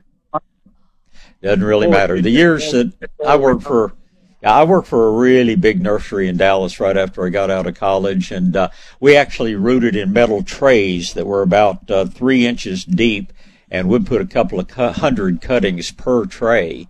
I think at one point I had control of about 3 million, little plants we were trying to grow. So, I can tell you how the big guys do it. We just kind of scale it down a little bit for our own use. But it's, and believe me, nobody was sitting there with a measuring stick to be sure we got it just the right distance in. Doesn't matter if it's all the way to the bottom or if it's in a deep pot and 3 inches from the bottom. This is not rocket science, depending on, you're dealing with living things, so of course you do have to be gentle and give them the care they need, but you should be very successful with rooting these this time of year, AJ. Okay. And those bushes right now standing in the garden, they're probably maybe just a little over knee high. That's as tall as they are. How much do I cut off the top of that bush? I would probably trim them back by about a third. What you're doing, if it's a bigger bush, I'd cut them back by as much as 2/3. And now these are bush roses, not climbers, right? If they're that size. That is correct. Yeah. So you want to prune this time of year. Climbing roses, we don't prune them till after they've bloomed because your bush roses are going to bloom on new growth that comes out this spring. A climbing rose is going to bloom on the growth that grew last fall. So prune those too early, you lose your flowers. We prune them after their spring bloom. Your bush roses, you want as many roses as possible in nice, strong stems. So that's why we prune them sometime around Valentine's Day. All righty. Now, once I put them in the perlite and in the pot, get them out of direct sun? Bright light, but no hot sun. A little morning sun's probably going to be just fine, but no hot afternoon sun. All righty. Because right now, we're in the afternoons, we're getting up into about 65 maybe. Yeah. And that's fine. Sunburn can occur at any temperature, and that's, if you want to know whether the plant's in danger of burning, just reach down and feel the leaves. If the leaves are cool, no matter how sunny it is or how, what the temperature is, if the leaves are cool, they're not going to burn. But, they're, I'm sorry? Let the leaves at the top of the stem. Well, right. Okay, just the bottom 2 or 3 inches, clean all of them off. That's right, because anything that goes under the perlite is going to rot off. Okay. All righty, Bobby. I'm going to give this a try and see how the hell it's going to work out. And you will know the results. Well, I will certainly look forward to that. And I don't know if it's around anymore, but a few years ago I would have told you to enjoy some perlite while you were planting in your perlite. No. This bohemian has ceased consuming that stuff. I say that jokingly because I was giving a garden club talk a long time ago, and I told, I think we were talking about geranium cuttings, and I told them to root them in perlite, and this lady said, that's the first time I've ever heard of rooting something in beer. So, no, perlite, not perlite. So, AJ, you have a wonderful Sunday, and I'll look forward to our next visit. Thank you, Bobby. Bye. My pleasure. Thank you. Don, we need to get a break in here. Don't have a live, so run those recordings, and we'll get back. And it looks like we start with John. You've heard the buzz about IT jobs in cybersecurity and AI, right? Why not prepare for a career in these fields and take advantage of the high demand? You could enjoy a more rewarding and recession-resistant lifestyle. Train in just a few short months at My Computer Career. Are you a veteran, active duty military, or already in IT? Skill up for positions employers need to fill. Go to mycomputercareer.edu and take the free career evaluation. That's mycomputercareer.edu. Financial aid is available for qualified students, including the GI Bill. When you order food for work on EasyCater.com, we've got your back with 24/7 support to make sure everything goes right. Confirming with the restaurant, guiding drivers when they need delivery instructions, making sure the food arrives on time and is ordered. But if there's a problem... Thanks for calling EasyCater. Call us anytime, day or night, and we'll answer in seconds. Because food for work has to work. And we're right here to make sure it does. 100,000 restaurants, one platform. Order 24/7 at EasyCater.com.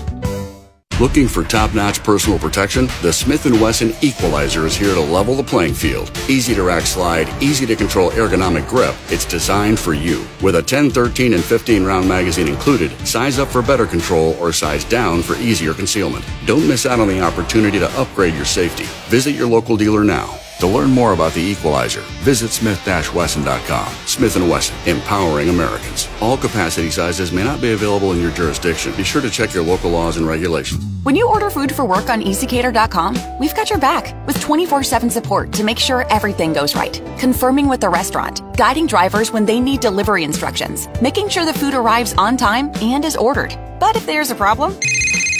Thanks for calling EasyCater. Call us anytime, day or night, and we'll answer in seconds. Because food for work has to work. And we're right here to make sure it does. 100,000 restaurants, one platform. Order 24/7 at EasyCater.com. Looking for top-notch personal protection? The Smith & Wesson Equalizer is here to level the playing field. Easy to rack slide, easy to control ergonomic grip. It's designed for you. With a 10, 13, and 15-round magazine included, size up for better control or size down for easier concealment. Don't miss out on the opportunity to upgrade your safety. Visit your local dealer now. To learn more about the Equalizer, visit smith-wesson.com. Smith & Wesson, empowering Americans. All capacity sizes may not be available in your jurisdiction. Be sure to check your local laws and regulations. South Texas Gardening with Bob Webster is on the air. News Talk 550 KTSA and FM 107.1. All right, back to gardening and back to the phone lines. It's going to be John, Rosa, and Brenda. We start with John. Good morning, John. Good morning, Bob. Good morning. I thought I was going crazy earlier. I looked at my phone and looked at the weather, and and it was all 40s every morning. And then you got to talking with this guy about a freeze in the valley, and I'm like, what the heck? I better look at my phone again. What I have to be careful is I get the weather for several different places where I have friends around the country, and every now and then I'll look at that and say 10 degrees, and then I realize that's Pinedale, Wyoming, not San Antonio. So, well, I do the same thing, but all of mine are north of here, and I don't have anything that's south. So I'm thinking, how the heck are they getting to freeze down there? Yeah, why would I not show it? Anyway, I know what you're talking about. Yes, sir. I, in my ongoing fight with my leaf cutter ants, 2 weeks before the freeze of a few weeks ago, or 2 or 3 weeks ago, I planted broccoli, cauliflower, cabbage, and put insulatum on them before the freeze. Mm-hmm. And I've talked to you about these raised beds and how to do them. I just built these new raised beds, really happy with them, I thought, and put the insulate out over the stuff. Well, I came out a couple of days after the freeze and took it off, and, it was warm underneath the insulate, and the leaf cutters were just, they had decimated. Oh, wow. All of I had one broccoli plant that still had leaves. I don't know why they left the one. It must be poison or something. But everything gone. Even I had onions in the thing. I put them in the bricks all the way around. Yeah. And had onions in those, and they even took the tops of the onions off. They're cut off, like 2 inches down the stem of the onion. That's crazy. And it is. And I've never had them. I have them eat all kinds of stuff, but I don't think I've ever had them eat my broccoli and cauliflower. Oh, usually that's the little green cabbage worms that gets after them, but sure, yeah. It's and of course I use all the neighbors' leaves. I will run over them with my riding mower and grind them up and put them up there in all my pathways. Right, and they're just taking those leaves like crazy right down. I've got 2 or 3 holes in the garden that are the size of a quarter, and they just bring it right down the hole. And I think if not the main mound, at least a storage facility that they have at my shed, because on the sides of my shed, the back and the 2 sides, the dirt is anywhere from a foot higher down to 6 inches higher than the level of the slab was level with the ground when it was built. Right. So they've built up all around that shed. So I'm guessing there's probably a cavity under there that I'm waiting for it to sink when I put my mower on it or something. Right. Well, I'll tell you. Anyway, my question was, does fungicide, if you spray your broccoli, cauliflower, et cetera, whatever, with fungicide, do they realize that this is not going to grow their moldy food and leave them alone, or what is the solution for this? Well, the problem is with all those coal family plants, broccoli, cauliflower, cabbage, whatever, it's because of the structure of the leaf, nothing sticks to the leaf. And if you could find a way to get your fungicide, whatever it was you were using, to actually stick to the leaves, they might avoid it. But problem number one, it's not going to stick when you spray it. And problem number two, those plants grow so quickly, they can form a new leaf every day or two, and that's not going to have anything on it. So it would be interesting to try, but I'm not sure how effective it would be. If one thing that's not organic, but one thing that I have told people about, and and the leaf cutters they're just one of the toughest things in the world. The paper and plywood people have spent millions of dollars looking for controls for them and still don't have it. But one thing you can do, and I wouldn't do this in the garden, but if you know where the mound is and it's somewhere you can get to it, one thing that you can do is take a piece of rebar, take a pipe, something like that, and push down into the soil. You'll feel it break into the chamber underground. And you can go to the grocery store and get one of these room foggers that they sell, for controlling roaches and things like that. You can turn that thing upside down, set it off, and put a plastic garbage bag or something or other that'll hold all of that vapor material down in the soil.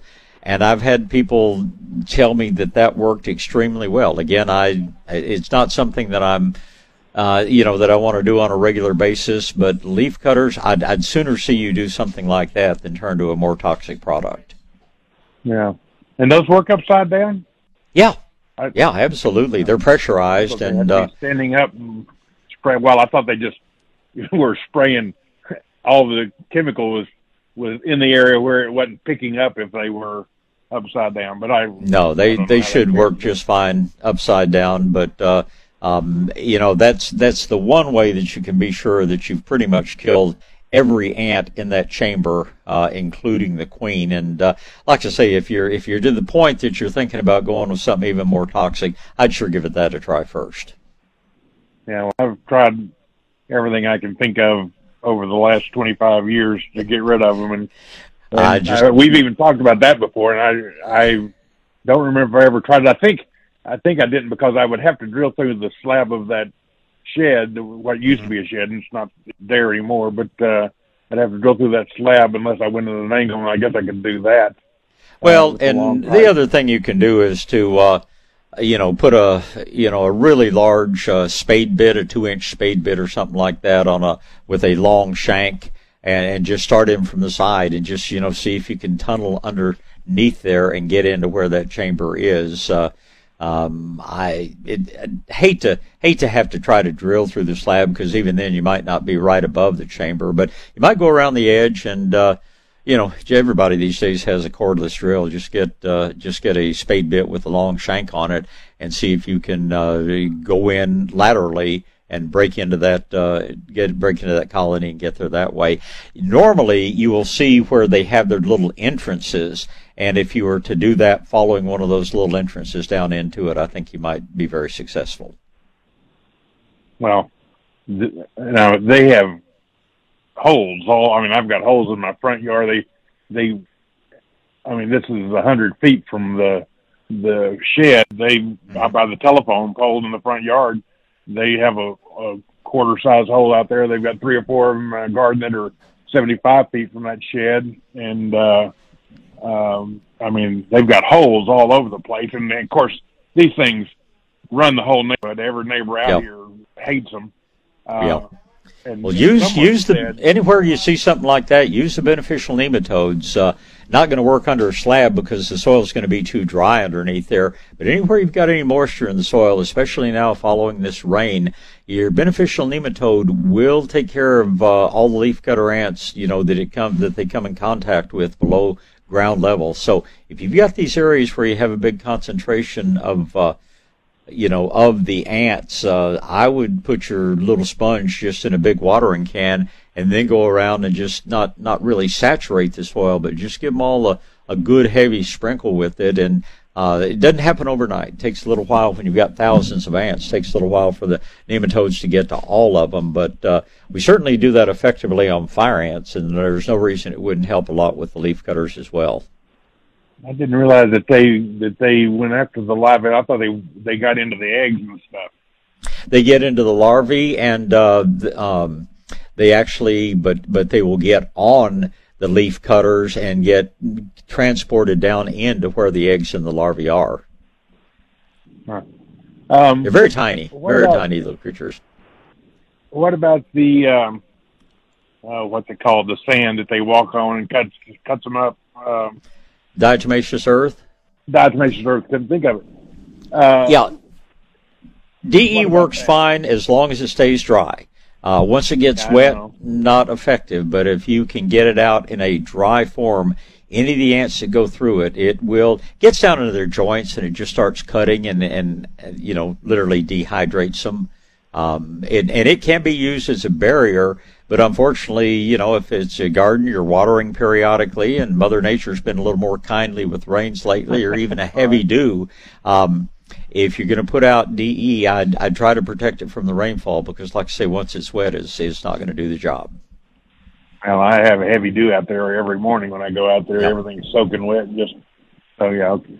Well, and I didn't know how it would work mixed in with the mulch. If it would just sink down and become in effect, maybe walking over. Well, I hate to say it, but drier days are coming, much as we wish they weren't. But so it might not be water though. Yeah, and but I suspect it's going to take a while to get rid of this problem. So if we get into the drier, lower humidity weather, your DE will sure work anywhere you can get it on the ants. Okay. All right. One other thing. Back when I planted the broccoli and cauliflower, I bought some asparagus plants and laid them off to the side in the bed next door when I was planting the broccoli, cauliflower, and cabbage, and they got covered up, and they've been sitting there for 3 weeks or whatever. And all they were covered up with was a leaf bag. So a little bit of insulation, but not a lot. Are those going to be worthless after that freeze and then sitting there for another 3 weeks? They're probably just fine. Feel the roots of the asparagus. You've got a crown and then you've got the roots going down from it. If the roots feel solid, then the crowns are almost certainly good. If they're real spongy, if they just collapse when you squeeze on them, may not be. But I'd be very surprised if they're not perfectly good. Great. Well, they feel fine. I didn't know if the freeze would have killed it. All right. That's it, Bob. I appreciate it. Plant them today. It's going to be a beautiful day for it, John, and it's good to talk to you. Rosa and Brenda, hang on. As soon as we get a break done, we'll be talking to you. Don, let's get a break out of the way and get back to phone calls. South Texas Gardening with Bob Webster. News Talk 550 KTSA and FM 1071. All right, it's time to get back to gardening here, and let's see. Looks like Rosa is next in line. Good morning, Rosa. Good morning. Well, I wanted to ask you about these bulbs. I found these bulbs, I don't know, a month ago or whatever. I didn't know what they were, so I went ahead and I planted them. And it turned out to be gladiolas. Okay. And so now they're tall as a gladiola would be, but now they froze down. Do I cut off all the leaves, and will they come back? If the leaves are totally brown, yes, you might as well cut them off. If they have any green to them at all, I would leave it, because any green that is there will certainly help them, and they probably will come back. But having frozen back that first big spike, they may or not bloom. Gladiolas are warm weather. They're actually corms rather than bulbs, and they're very, very much worth growing. But I would only cut back what looks bad. They may surprise you, but if we get any more weather that's going to be down to where you might have heavy frost, do cover them. But I don't know, if you like gladiolus and if you want flowers this spring, I'd plant some more, because I'm not sure these are going to be strong enough to bloom. But they will most likely survive, and it's possible, it's worth trying, that they'll bloom late spring or early summer. Well, you know that the leaves are all green, but they're all limpy looking. Well, give them some time. I give them at least 2 weeks before you say they're really badly damaged. Chances are they're gonna be a little droopy in the wind and all, but give them till Valentine's Day at least. If they don't look good by then you probably might as well cut them way back. Okay, cut them all the way back, like to the ground. Yeah, cut off anything that is damaged, anything that's browning. If they're just leaning over, you'll know by Valentine's Day whether or not those leaves are dead or whether they're still providing support for the plant. Okie dokie. Thank you so much. Have a great day. And you do the same, and find some more gladiolus bulbs and wait till about the middle of March. Plant your gladiolus then, and you'll have some beautiful flowers, and you can even use for cut flowers before too long. And I appreciate the call, and next in line is going to be Brenda. Good morning, Brenda. Good morning, Bob. Thanks for taking my call. Thanks for calling. Is it too late to put compost on your lawn? Not at all. Not at all. We've got it's This is early February. We've probably got 2 months of good time still left to do it, but the sooner the better. The sooner you do it, the more weed suppression you will get. Later on, you'll still get a lot of benefit from it, but if you get it on soon, it'll really cut down on the spring weeds you get. Okay, and if I'm putting it in my flower beds under my bushes, I put that underneath before I put mulch on? Will that hurt the bushes? Oh, no, that won't hurt the bushes at all. You can either put it down and put your mulch on top of it, or you can actually blend it in with the mulch. We take ordinary mulch and we turn it into what's called a living mulch by actually mixing some compost with it. So whatever works for you. If you want to put down compost first and then mulch on top of it, and I would definitely do it that way. I wouldn't put compost on top of mulch. I put mulch on top of compost. But if you'd rather just mix it up and put it on all in one process, that'll work very well too. Okay. And I'm in the Thousand Oaks 281 area in San Antonio. Right. Where would you recommend if I ordered yards of compost to have delivered without having the rocks and all the trash in it? I would probably try, used to be Stone and Soil Depot. Now they're called Site One, SITE. And I think that would be the closest area. Gardenville's still out there, but as far as I know, all they're making is biosolids compost, and that's not something I want to put in my yard because of the potential for, various unpleasant things like pharmaceuticals and pesticides and things like that in there. But you can call them, ask them if they have any biosolids-free compost, and if they do, they're probably going to be your closest, but realistically, it's probably going to be Site One. Okay, and that's for the compost and mulch. That would be good there? Yes. Awesome. Okay. Well, thank you so much. Now, remember one other thing, too. Depending on the amounts that you need and depending on how high quality of material you're looking for, you're not very far from the Bitters Road with what they call the brush dump. They give away free mulch, and it's not as good quality as you're going to get from a regular supplier, but the price is certainly right on it, and you can make, if you need a large quantity of stuff, you can make pretty good compost or pretty good mulch using that material and just mixing some compost with it. So if cost becomes an issue, take a look at what they offer out there. So I have gotten the free mulch there a couple times. Yeah. Would it be beneficial to put that on the base and then put the better mulch on top of it just to make it look better? If I were doing that, I'd just blend it all up together. Okay, I might do that then. Very good. Thank you so much. It's always a pleasure. You enjoy this beautiful Sunday. And Don, let's try to squeeze Robin in here before the news break. Good morning, Robin. Good morning, Bob. Good morning. I have two questions. Good morning again. It's wonderful out there. Yes. I have tried perlite, and I don't know if I'm doing it right. It didn't work, and the things got moldy. Am I putting too much water with the perlite, or what are you trying? What are you trying to root? I believe I was trying to root. Oh my gosh, it was last spring, so I can't remember. That's a good question. Shoot. Okay. Now it's hard to imagine. As long as you've got it in a container that drains, the perlite should be a fine medium. If you have mold or something forming, you may not have enough air circulation. You do want pretty good air circulation around your cuttings while they're rooting.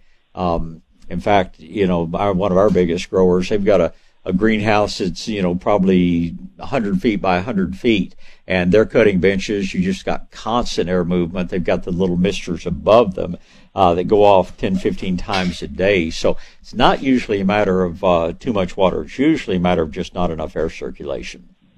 Okay, well, I was putting them in a jar, and that's the reason. No, I'd very definitely have them in open air. Okay, but I need a tiny potting cup with the holes in the bottom. Sure. Yeah, as long as it's draining, that's fine. That's what I need to do. Yeah. Okay, good. Second question, I have a Floribunda rose bush that's about 5.5 feet tall, and about 4 feet wide. Now, how much do I cut it back? If it's a grafted rose, we can cut it back as much as 2/3. If you want a big bush, you don't have to go that far. I'd cut it back at least 1/3, and a professional grower would probably cut it back by 2/3. Okay, I'll do the third, I think. Yeah. Okay. All right. Thank you very much. Have a wonderful day. You are certainly welcome, and you do the same. Thank you. All right, just a few seconds till news time here. There's some lines open. Grab one if you want to be up shortly after the news. Oh, so many things to talk about on an absolutely beautiful morning here on KTSA Radio. South Texas Gardening with Bob Webster is on the air. Talk to Bob now. 210-599-5555. All right, let's get back to gardening and back to the phone lines. It looks like we're going to talk to E.T., Richard, and James, and I guess Robin ran off to church. I hope we get to talk to you later. Right now, E.T., you're up first. Morning, Bob. How are you today? I'm great, thank you. How about yourself? Oh, I'm still kicking, so I'm doing quite all right. I'm glad I'm not in the way.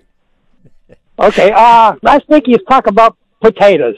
Yes, sir. And if I didn't harvest some last year, from with the drought and all that, will the potatoes that are still in the ground, will they sprout? Not likely.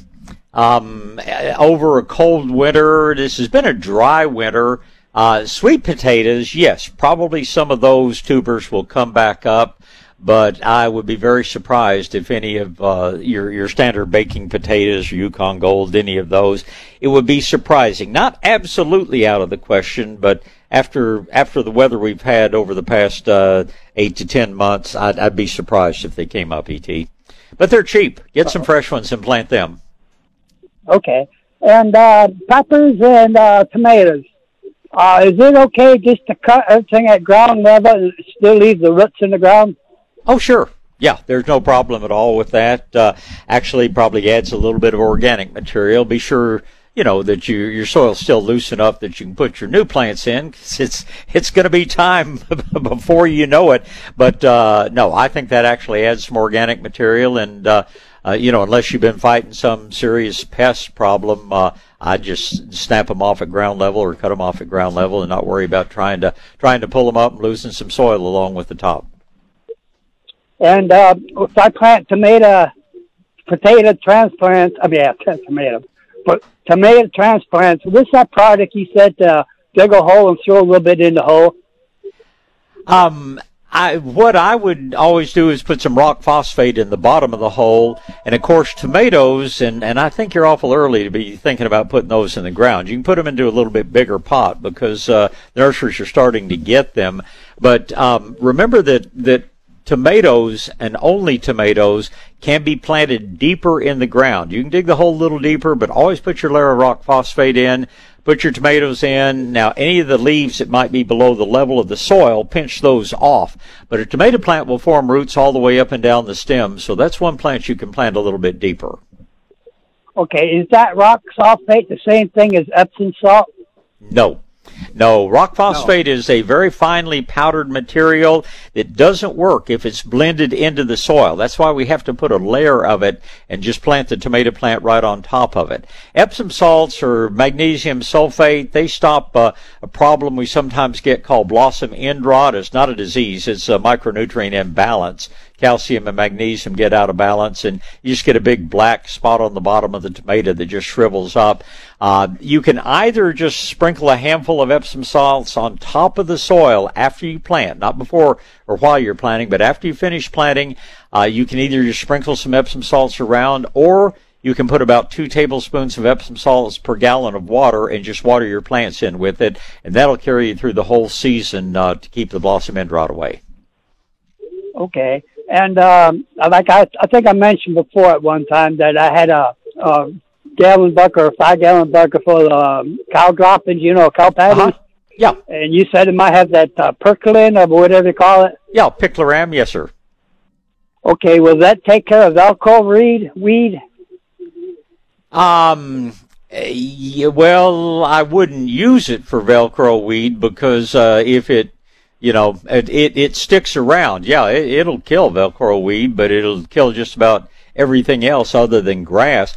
Velcro weed, I just mix up a little bit of vinegar and orange oil, and that'll knock that stuff down, in 20 minutes. Yeah, 'cause I got a bucket. I ain't exactly sure. I threw down some stuff, and I think I killed everything. So most best bet probably just throw it out in the grass then. Well, yeah, in grassy area and not around tree roots either, but just in an area of lawn grass, that'd be the best place to put that stuff, because it won't affect grasses, but it'll affect any broadleaf plant. Okay, and I got a strange question for you, Bob.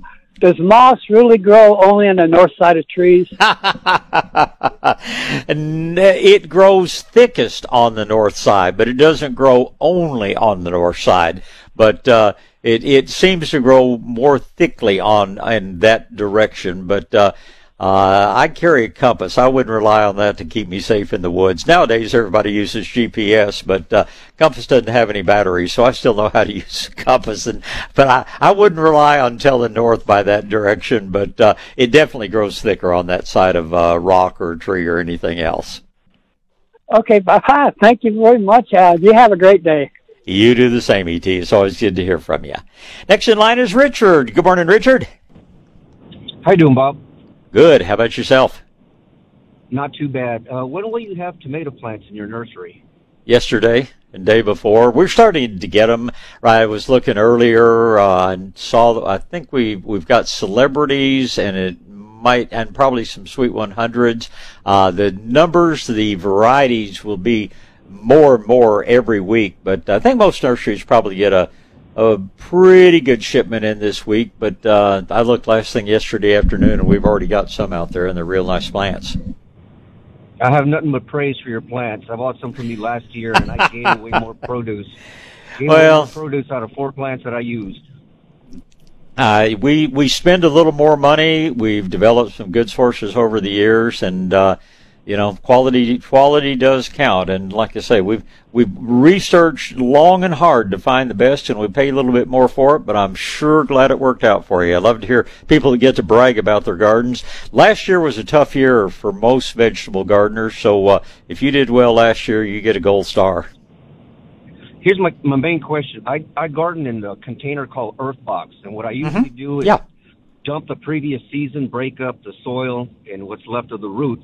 Am I wasting soil and time, or can I plant in the same box over and over again? No, you can plant in the same box over and over again. As long as you're using the soil.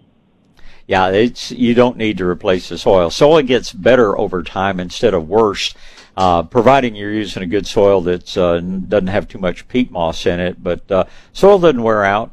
It may get to the point that you have so many roots that you want to take that soil out and, put it around the compost pile or something and break it up for a season. But you're spending a lot of extra money if you're trying to replace the soil every year. Maybe every 3rd or 4th year it'll get so saturated with roots you might want to put more in, but certainly good for a few years. All right. Thank you much. I appreciate the call. Thank you, sir. Let's go ahead. I think we've got time before we take a break. Talk to James. Good morning, James. Hello, James. I think James might be listening to the telephone, not the radio. Okay. Yeah, put him on hold, and let's go ahead and get that break out of the way, and we'll talk to him as soon as we come back. South Texas Gardening with Bob Webster is on the air. News Talk 550 KTSA and FM 107.1. All right, back to gardening. Man, that sunshine's pretty out there. Little windy. I think it's supposed to stay pretty windy today, but don't let that stop you. It's early spring in my book. We may still get some chilly weather, but golly, this is just looking better and better all the time. Looks like it's going to be Gloria and Shirley and Kay. Gloria is first in line. Good morning. Hi, Mr. Webster. Weber. Oh, that was my father. I'm Bob. I knew you were going to say that. Yeah, I wonder how.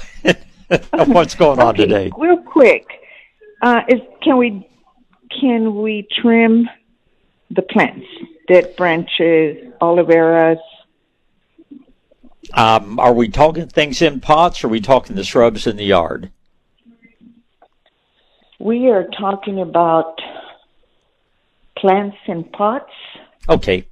If you need to trim, you certainly can. The days are getting longer, so the plants are going to put out stronger growth. Now, some things like aloe vera don't really lend themselves to pruning. Sometimes we just need to, dig them, separate them, replant them. But yeah, we're getting into a season again with the weather getting warmer, with the days getting longer. Now's a good time to be repotting if you need to, dividing if you need to, trimming if you need to. Those are all things we can start doing. Okay. I have a philodendron plant that I inherited from my mom. Okay. And it survived that snowstorm we had. Mm-hmm. Also, right now, it's got a lot of dead leaves on it. Uh-huh. Can I go ahead and trim that one also? Now, that's on the ground. Yeah, absolutely. Trim off any leaves that are, brown or shriveled or limp. Yes, that's called philodendron psiloum, and they don't like it really cold, but they will survive. They will come back out. Probably has those big old roots going every which direction, but feel free to cut off any damaged leaves. It's certainly time to do that. And the bougainvilleas. Bougainvilleas, if you can tell, did they freeze back? Yes, they are brown, but I really haven't checked the stem to see if there's any green in it. Yeah, I'd cut them down to about 12 inches tall. They almost certainly will come back, but most of what you're seeing up toward the top did freeze completely as cold as it got. So I cut it down to about 12 inches. I wouldn't cut it all the way down to the ground, but go ahead and get the majority of the top off. It'll be a lot easier to do now than it would after the new growth starts, because they are a bit armed. They will happily poke you given the chance, and that's just a whole lot easier to do when you're not trying to work around a bunch of nice new green growth. So I'd cut them back to about 12 inches. Okay, and then a couple of more questions. I have a rose bush, and I know you were talking about that earlier, but I'm sorry, I was on the phone with someone else and I missed that. It stands for, it is planted in like a pottery area we have, and it stands about 4 feet tall. Okay. Do you know if it's a climbing rose or a bush rose? It's a bush. Yes, if you want to trim it. Purple roses. Oh, it sounds pretty.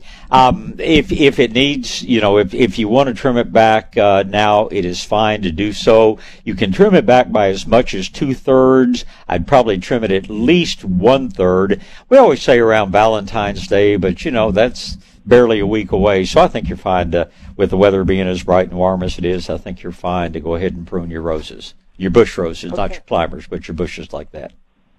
Okay, and then one more question. We bought I don't know what it is. It's a my husband's calling it a hardwood bush with red flowers on the tips in the valley. Okay. It just grew so fast. It was small and it grew to about 3 or 4 feet tall. Okay. And it produces these real pretty little red tips at the end. They're like little red flower tips. Okay. Are they single flowers? Are they in a cluster? They're in a cluster. Okay. And I don't know how up close and personal you've gotten with this plant, but have you ever noticed on the back of the leaves, does it have some little spines, kind of like a cat claw that kind of points inward, that if you're not careful getting your hand out, it'll scratch you? Yes. Okay. That plant is... Yes. Okay. Yeah. That plant properly is called erythrina. Nobody wants to remember that. More common names are fireman's cap. That's probably the single most common name, and you'll see them all over the valley. They grow here. I had one even in Bernie for many years, and they will freeze back in the winter months, but especially if they're mulched on the base, they come back out. They grow tall. They're absolutely gorgeous when they're in bloom, but it does form that kind of big, kind of arching cluster of flowers, and they can bloom off and on through the summer months. So yeah, call it fireman's cap. Oh, that's the easier name. If you want to look it up, it's Erythrina, Erythrina, Erythrina christogalli, I think. And down in the coastal areas, down toward the valley where it doesn't freeze, they can make very large plants.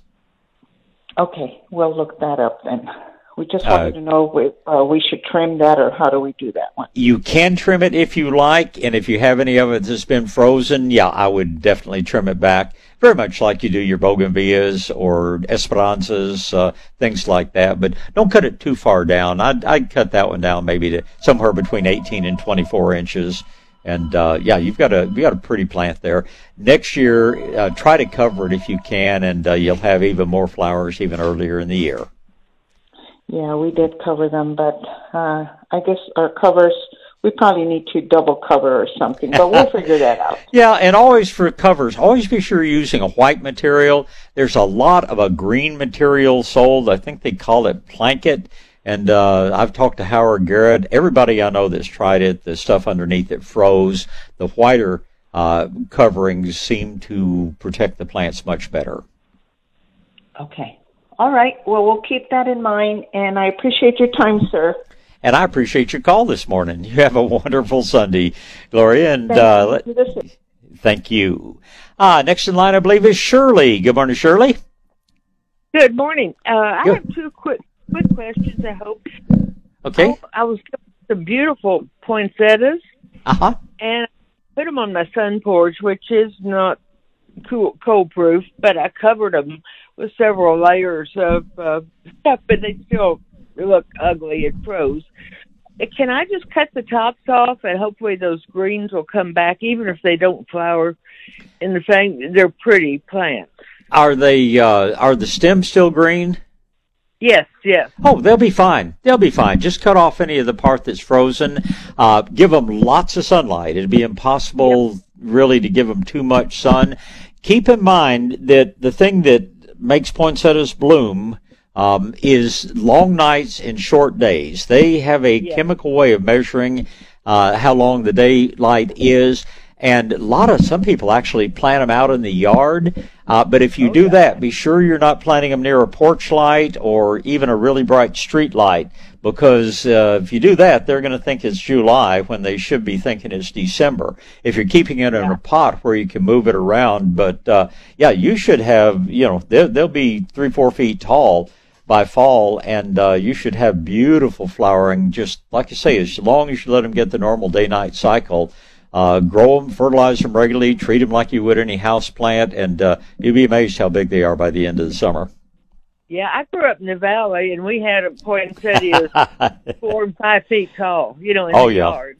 Yeah, there's a church over around the corner from Dr. Kirby's clinic that they're like 4 or 5 feet tall. Some years they freeze down before they get a chance to really show off, and other years it's just a beautiful source of color. So yeah, if you've grown them in the valley, you know all about how to grow them. So just cut off the part that's damaged. The base is going to come out beautifully for you. Yeah, well, I'll go out, and when it warms up a little bit, I'll go out and cut the top off. Okay, the second question, I was given an orchid for Christmas. I don't even know who they brought it and left it on my step. I brought it in, and it's a coincidence, but now I don't know whether it was. I've heard people talk about not flies, but bugs that come out of the stuff they're growing in.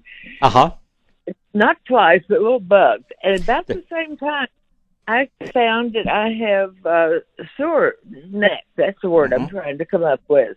Right. Is that a coincidence, or do you think that orchid brought them in?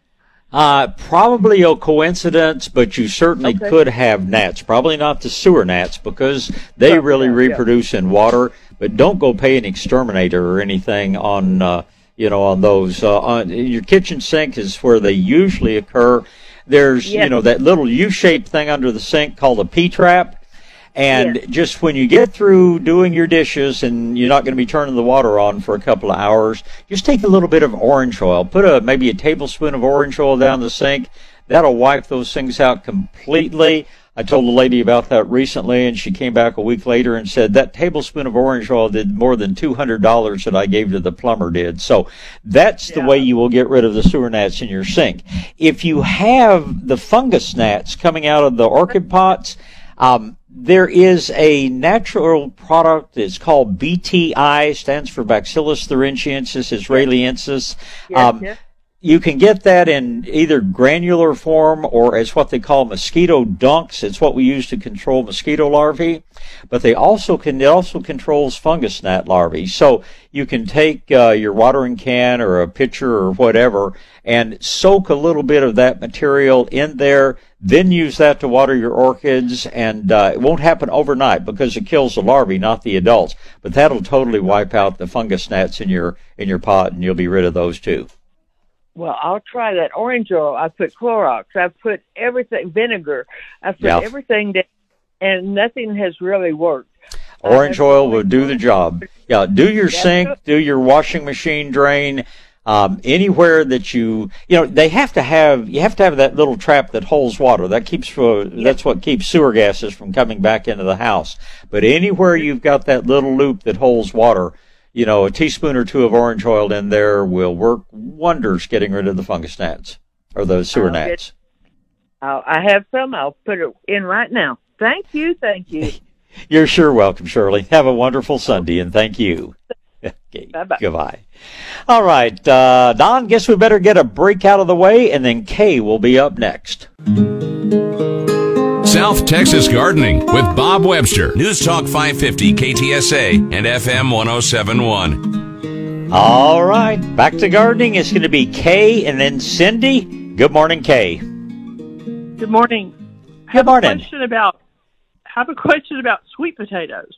Okay. I've never planted sweet potatoes, and I've gone online. If you want to get a lot of misinformation, go online. It'll drive you completely out of your mind. You'll just go, oh, well. So I'm asking you where to get the best sweet potatoes, because you mentioned that in the grocery store, they, with the whatever they spray them with, could inhibit the growth. So I'm asking. Yeah, that's more in your baking potatoes than it is in sweet potatoes. But sweet potatoes, we don't plant those yet. I mean, it's getting pretty close to time to plant your regular potatoes. But sweet potatoes are they're a hot weather plant. We generally think about planting those in May.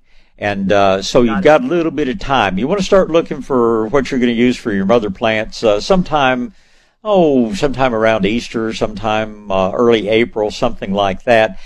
Typically going to somewhere like Natural Grocers. They have pretty usually clean and organic material.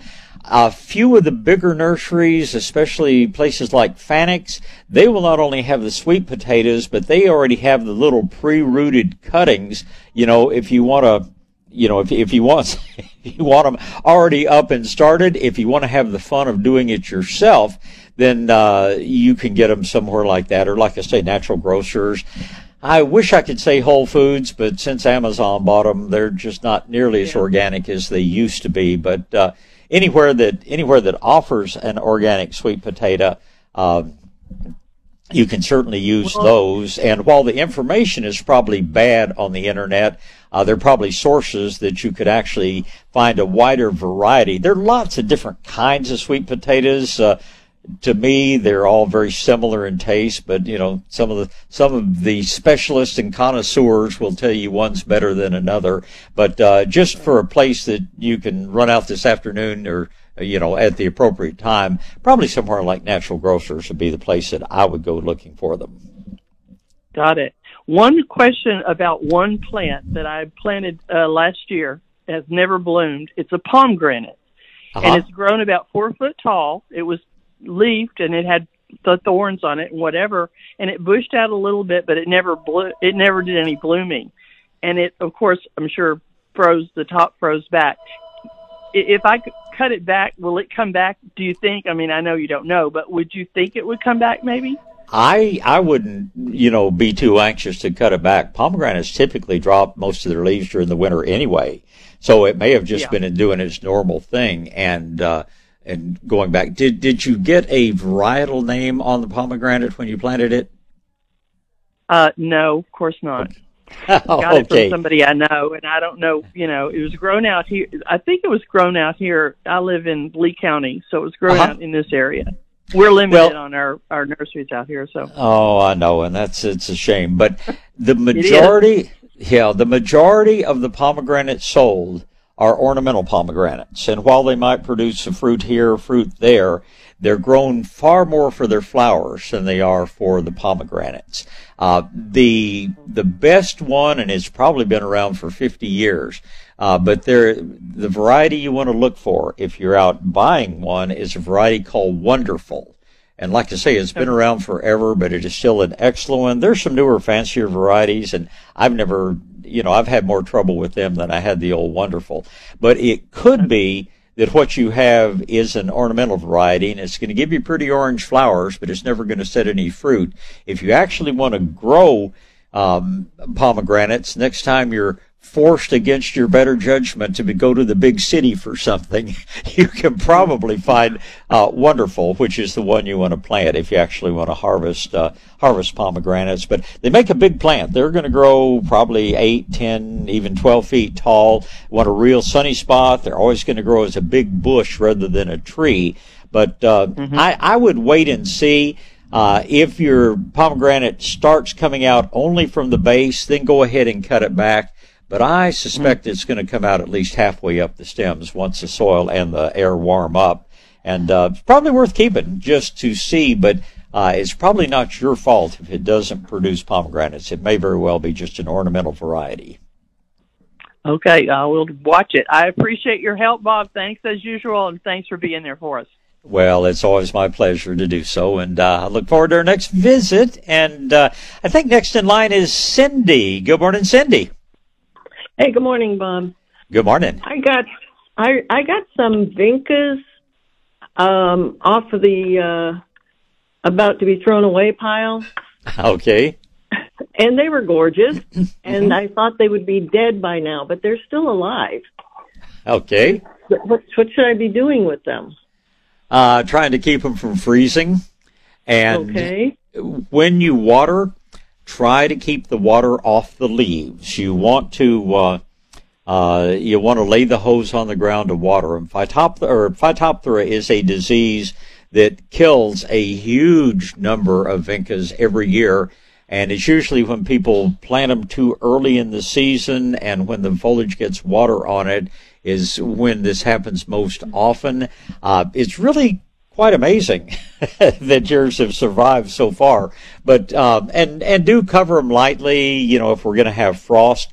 But in the meantime, just when you water, just try to keep the water off the foliage. If you want to give them another layer of protection, mix up a little bit of what we call corn water tea. Take some whole ground cornmeal and soak it overnight in water, and then use that liquid to spray the foliage. That will make them more resistant to the fungus. And go ahead and fertilize them. Mix up some Hastrogrow or something like that. Keep them on the dry side. Vincas, many people kill them with kindness, keeping them too wet. So let them get good and dry on the surface of the soil before you water.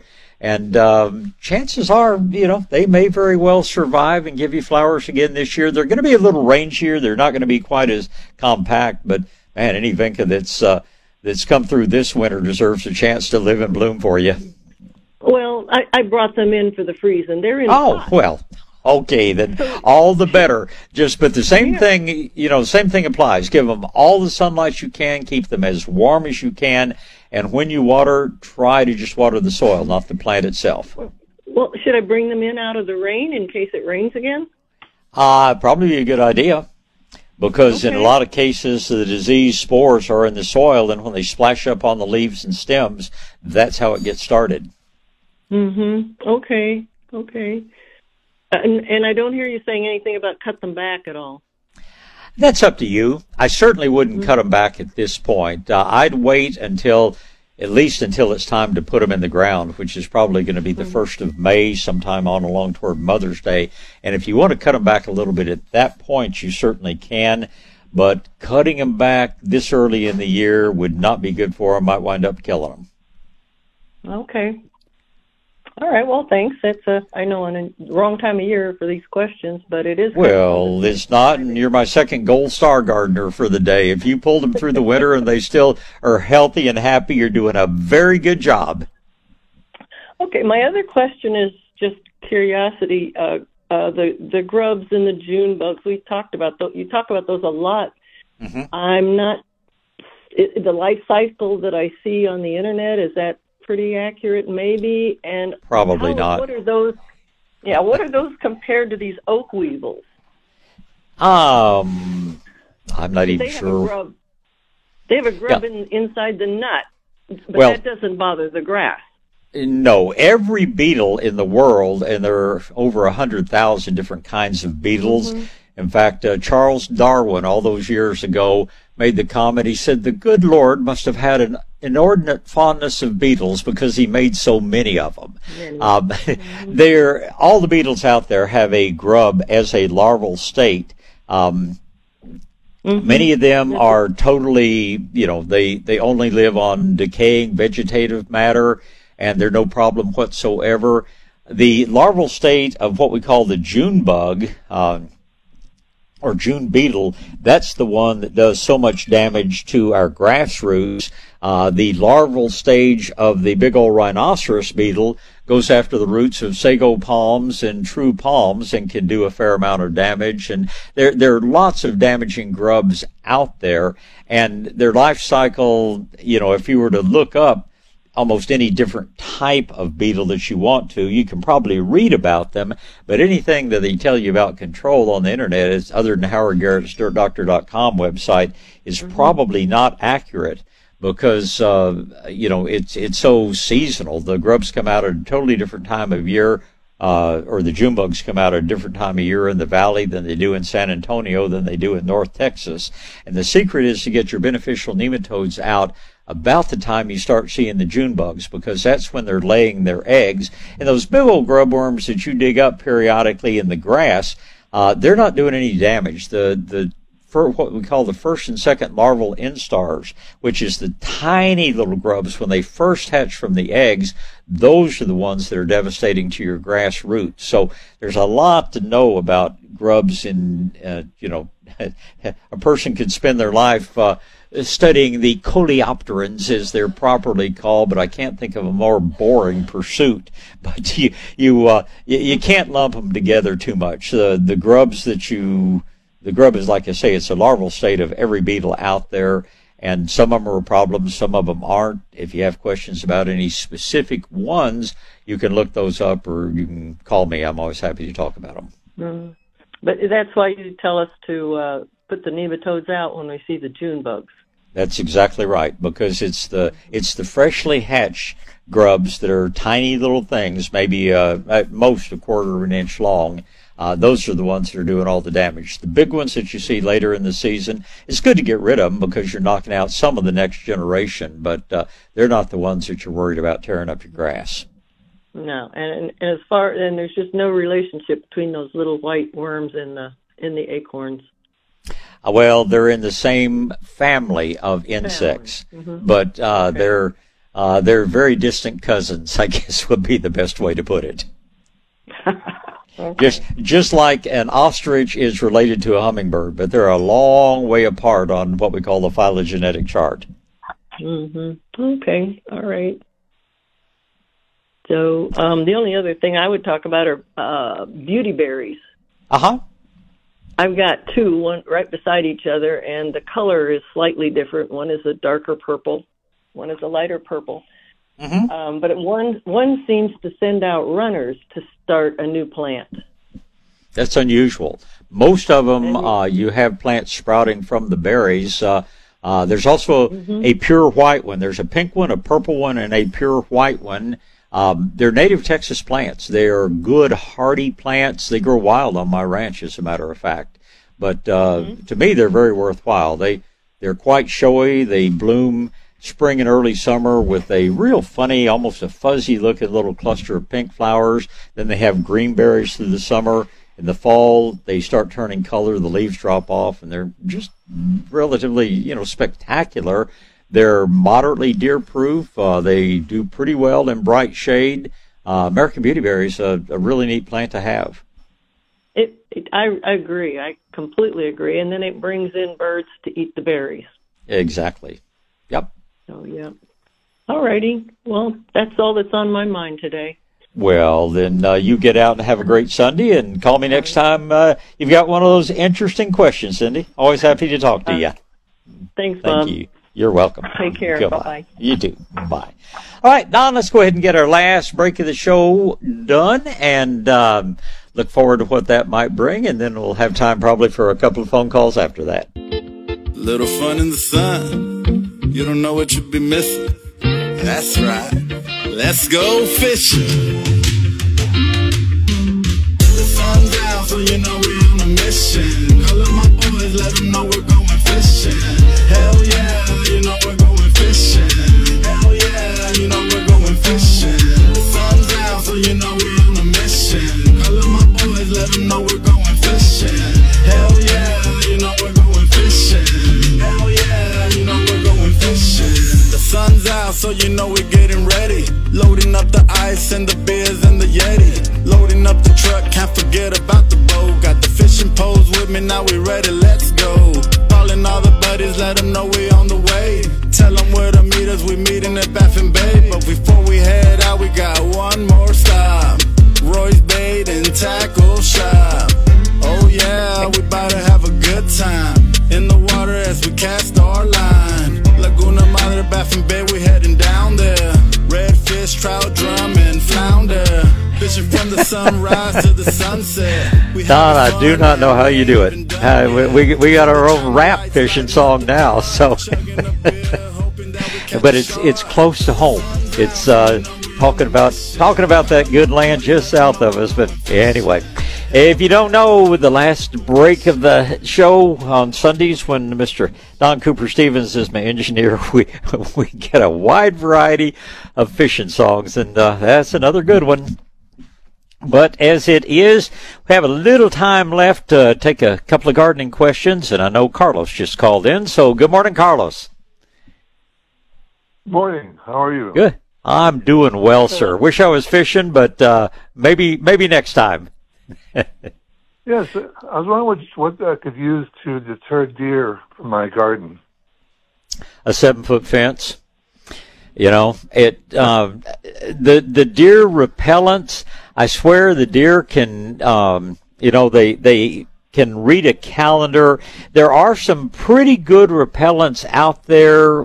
There's one called Liquid Fence. It stinks like mad, and it lasts for 30 days. And I mean, if you don't get out and spray again 29 days later, the deer will walk right back in and eat things. But realistically, the only sure way to keep the deer out, especially when they're hungry. Last summer, they were so hungry that they were just ignoring the repellents and coming in and eating things. But how big is your garden? Probably 40 by 80. Yeah, so you got a pretty big garden. You might go on the Parks and Wildlife Department website. They have it's a 3-wire design they do with electric wires where they are sort of offset, that they are saying they have pretty good luck keeping deer out without making a real high barrier type of fence. But we have so many deer, way too many deer. I had a biologist tell me one time the healthy carrying capacity of the hill country is something like 600,000 deer. And supposedly we have about 12 million these days. So, you can sometimes repel them with blood meal. You can sometimes repel them with a real hot pepper spray. I've heard of people hanging little bars of ivory soap around, and the deer don't like that.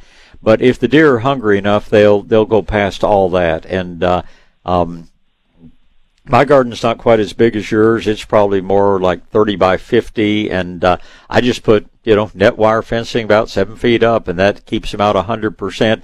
But if you want to go with something lower, and I haven't tried it yet, but Parks and Wildlife does have a lower 3-wire electric fence system. Electric fence is easy these days. It's not pulling, a stiff wire anymore. They actually have, looks more like polypropylene rope that has little copper fibers, copper wires through it, and it'll give you a good shock. And so it's a lot easier to install some electric fencing than it once was, but I wish I could give you a better answer, but the deer are a real issue, and I wish I could say just the hill country, but they've got them in Elm Creek. They've got them in, Timberwood Park. They've got a huge number of them in Fair Oaks, and, here in San Antonio, they're just, unfortunately, they're in the city as well as out in the country now, and they're ravenous little things. Well, I think that's the best idea is this physical barrier. So thank you very much. Well, and I wish I could tell you something better. And if we find something that really works, I'll be the first to let you know. The best one on the market, if you want to try a spray on, is by a company that is called I Must Garden. Kind of a funny name, for a company, but they make a deer repellent that, again, has at least some good results at keeping them away, but it's so frustrating. They'll stay away for 29 days, but then on the 30th day when your tomatoes are just getting ripe or your broccoli's just getting ready or whatever, they'll come right in and eat it all for you. So work at getting that physical barrier up, and that's going to be the best suggestion I can give you. All right, I appreciate it. Thank you. Well, I appreciate the call. Thank you so much. Don, we don't have anybody else on hold right now? You've got Mike on hold. Well, let's just talk to Mike then. Good morning, Mike. Good morning, Bob. Don't have a little wind out here, but I wanted to ask you, do you have anything in the future about having your Saturday morning get-togethers over at Shades Green? We've been talking about that. I think we can probably, the city has, they just shut us down when COVID came along and just pretty much banned any kind of gatherings is why we quit doing them, because they flat wouldn't let us.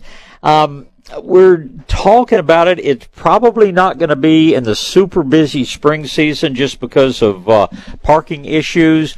But as we get on into the season, we're going to try to bring them back, at least a limited seminar schedule. But I don't have a date, and I don't have a topic list available yet. But we're getting so many people asking for it. We're trying to find a way to get back to doing them. Well, I'm looking forward to it. I enjoyed them very much. Oh, as did I. Get there. Yeah, they're a lot of fun to do, and just brings out a lot of really great people. So know that it's looking like it is going to be possible to get back to it, but don't have a date yet or a subject list yet. But feel free to bring us your list of what you would like to hear about, and we'll try to include it. Well, thanks a lot. I'll work on that to give people something to think about and maybe add to. I don't have much more. I'm not doing a whole lot of gardening right now. Waiting for spring, I guess. Well, it's certainly time to get the soil ready in that garden, and I've always found that the plants take off faster, grow bigger more quickly if you put a little compost, little fertilizer, and things like that about 30 days before you plant. And 30 days from now, people are going to be knocking down the doors looking for more tomato plants. We're selling tomato plants already, but that's one thing about getting into February. February is very much our transition month of moving from wintertime weather to springtime weather. So we're all looking forward to it. But when you have the opportunity, do get out and get your soil ready. Well, I tell you what, my garden is about the size of yours, I believe. It's something like 25 by 50. Uh-huh. But I have to burn it. It's a lot full of weeds. Uh-huh. And when the weather's correct and conducive to doing it, I'm going to have to my burner out there and burn it all down, get a lot of potash. Yeah. You use a pear burner to do that? Yes, I do. Very good.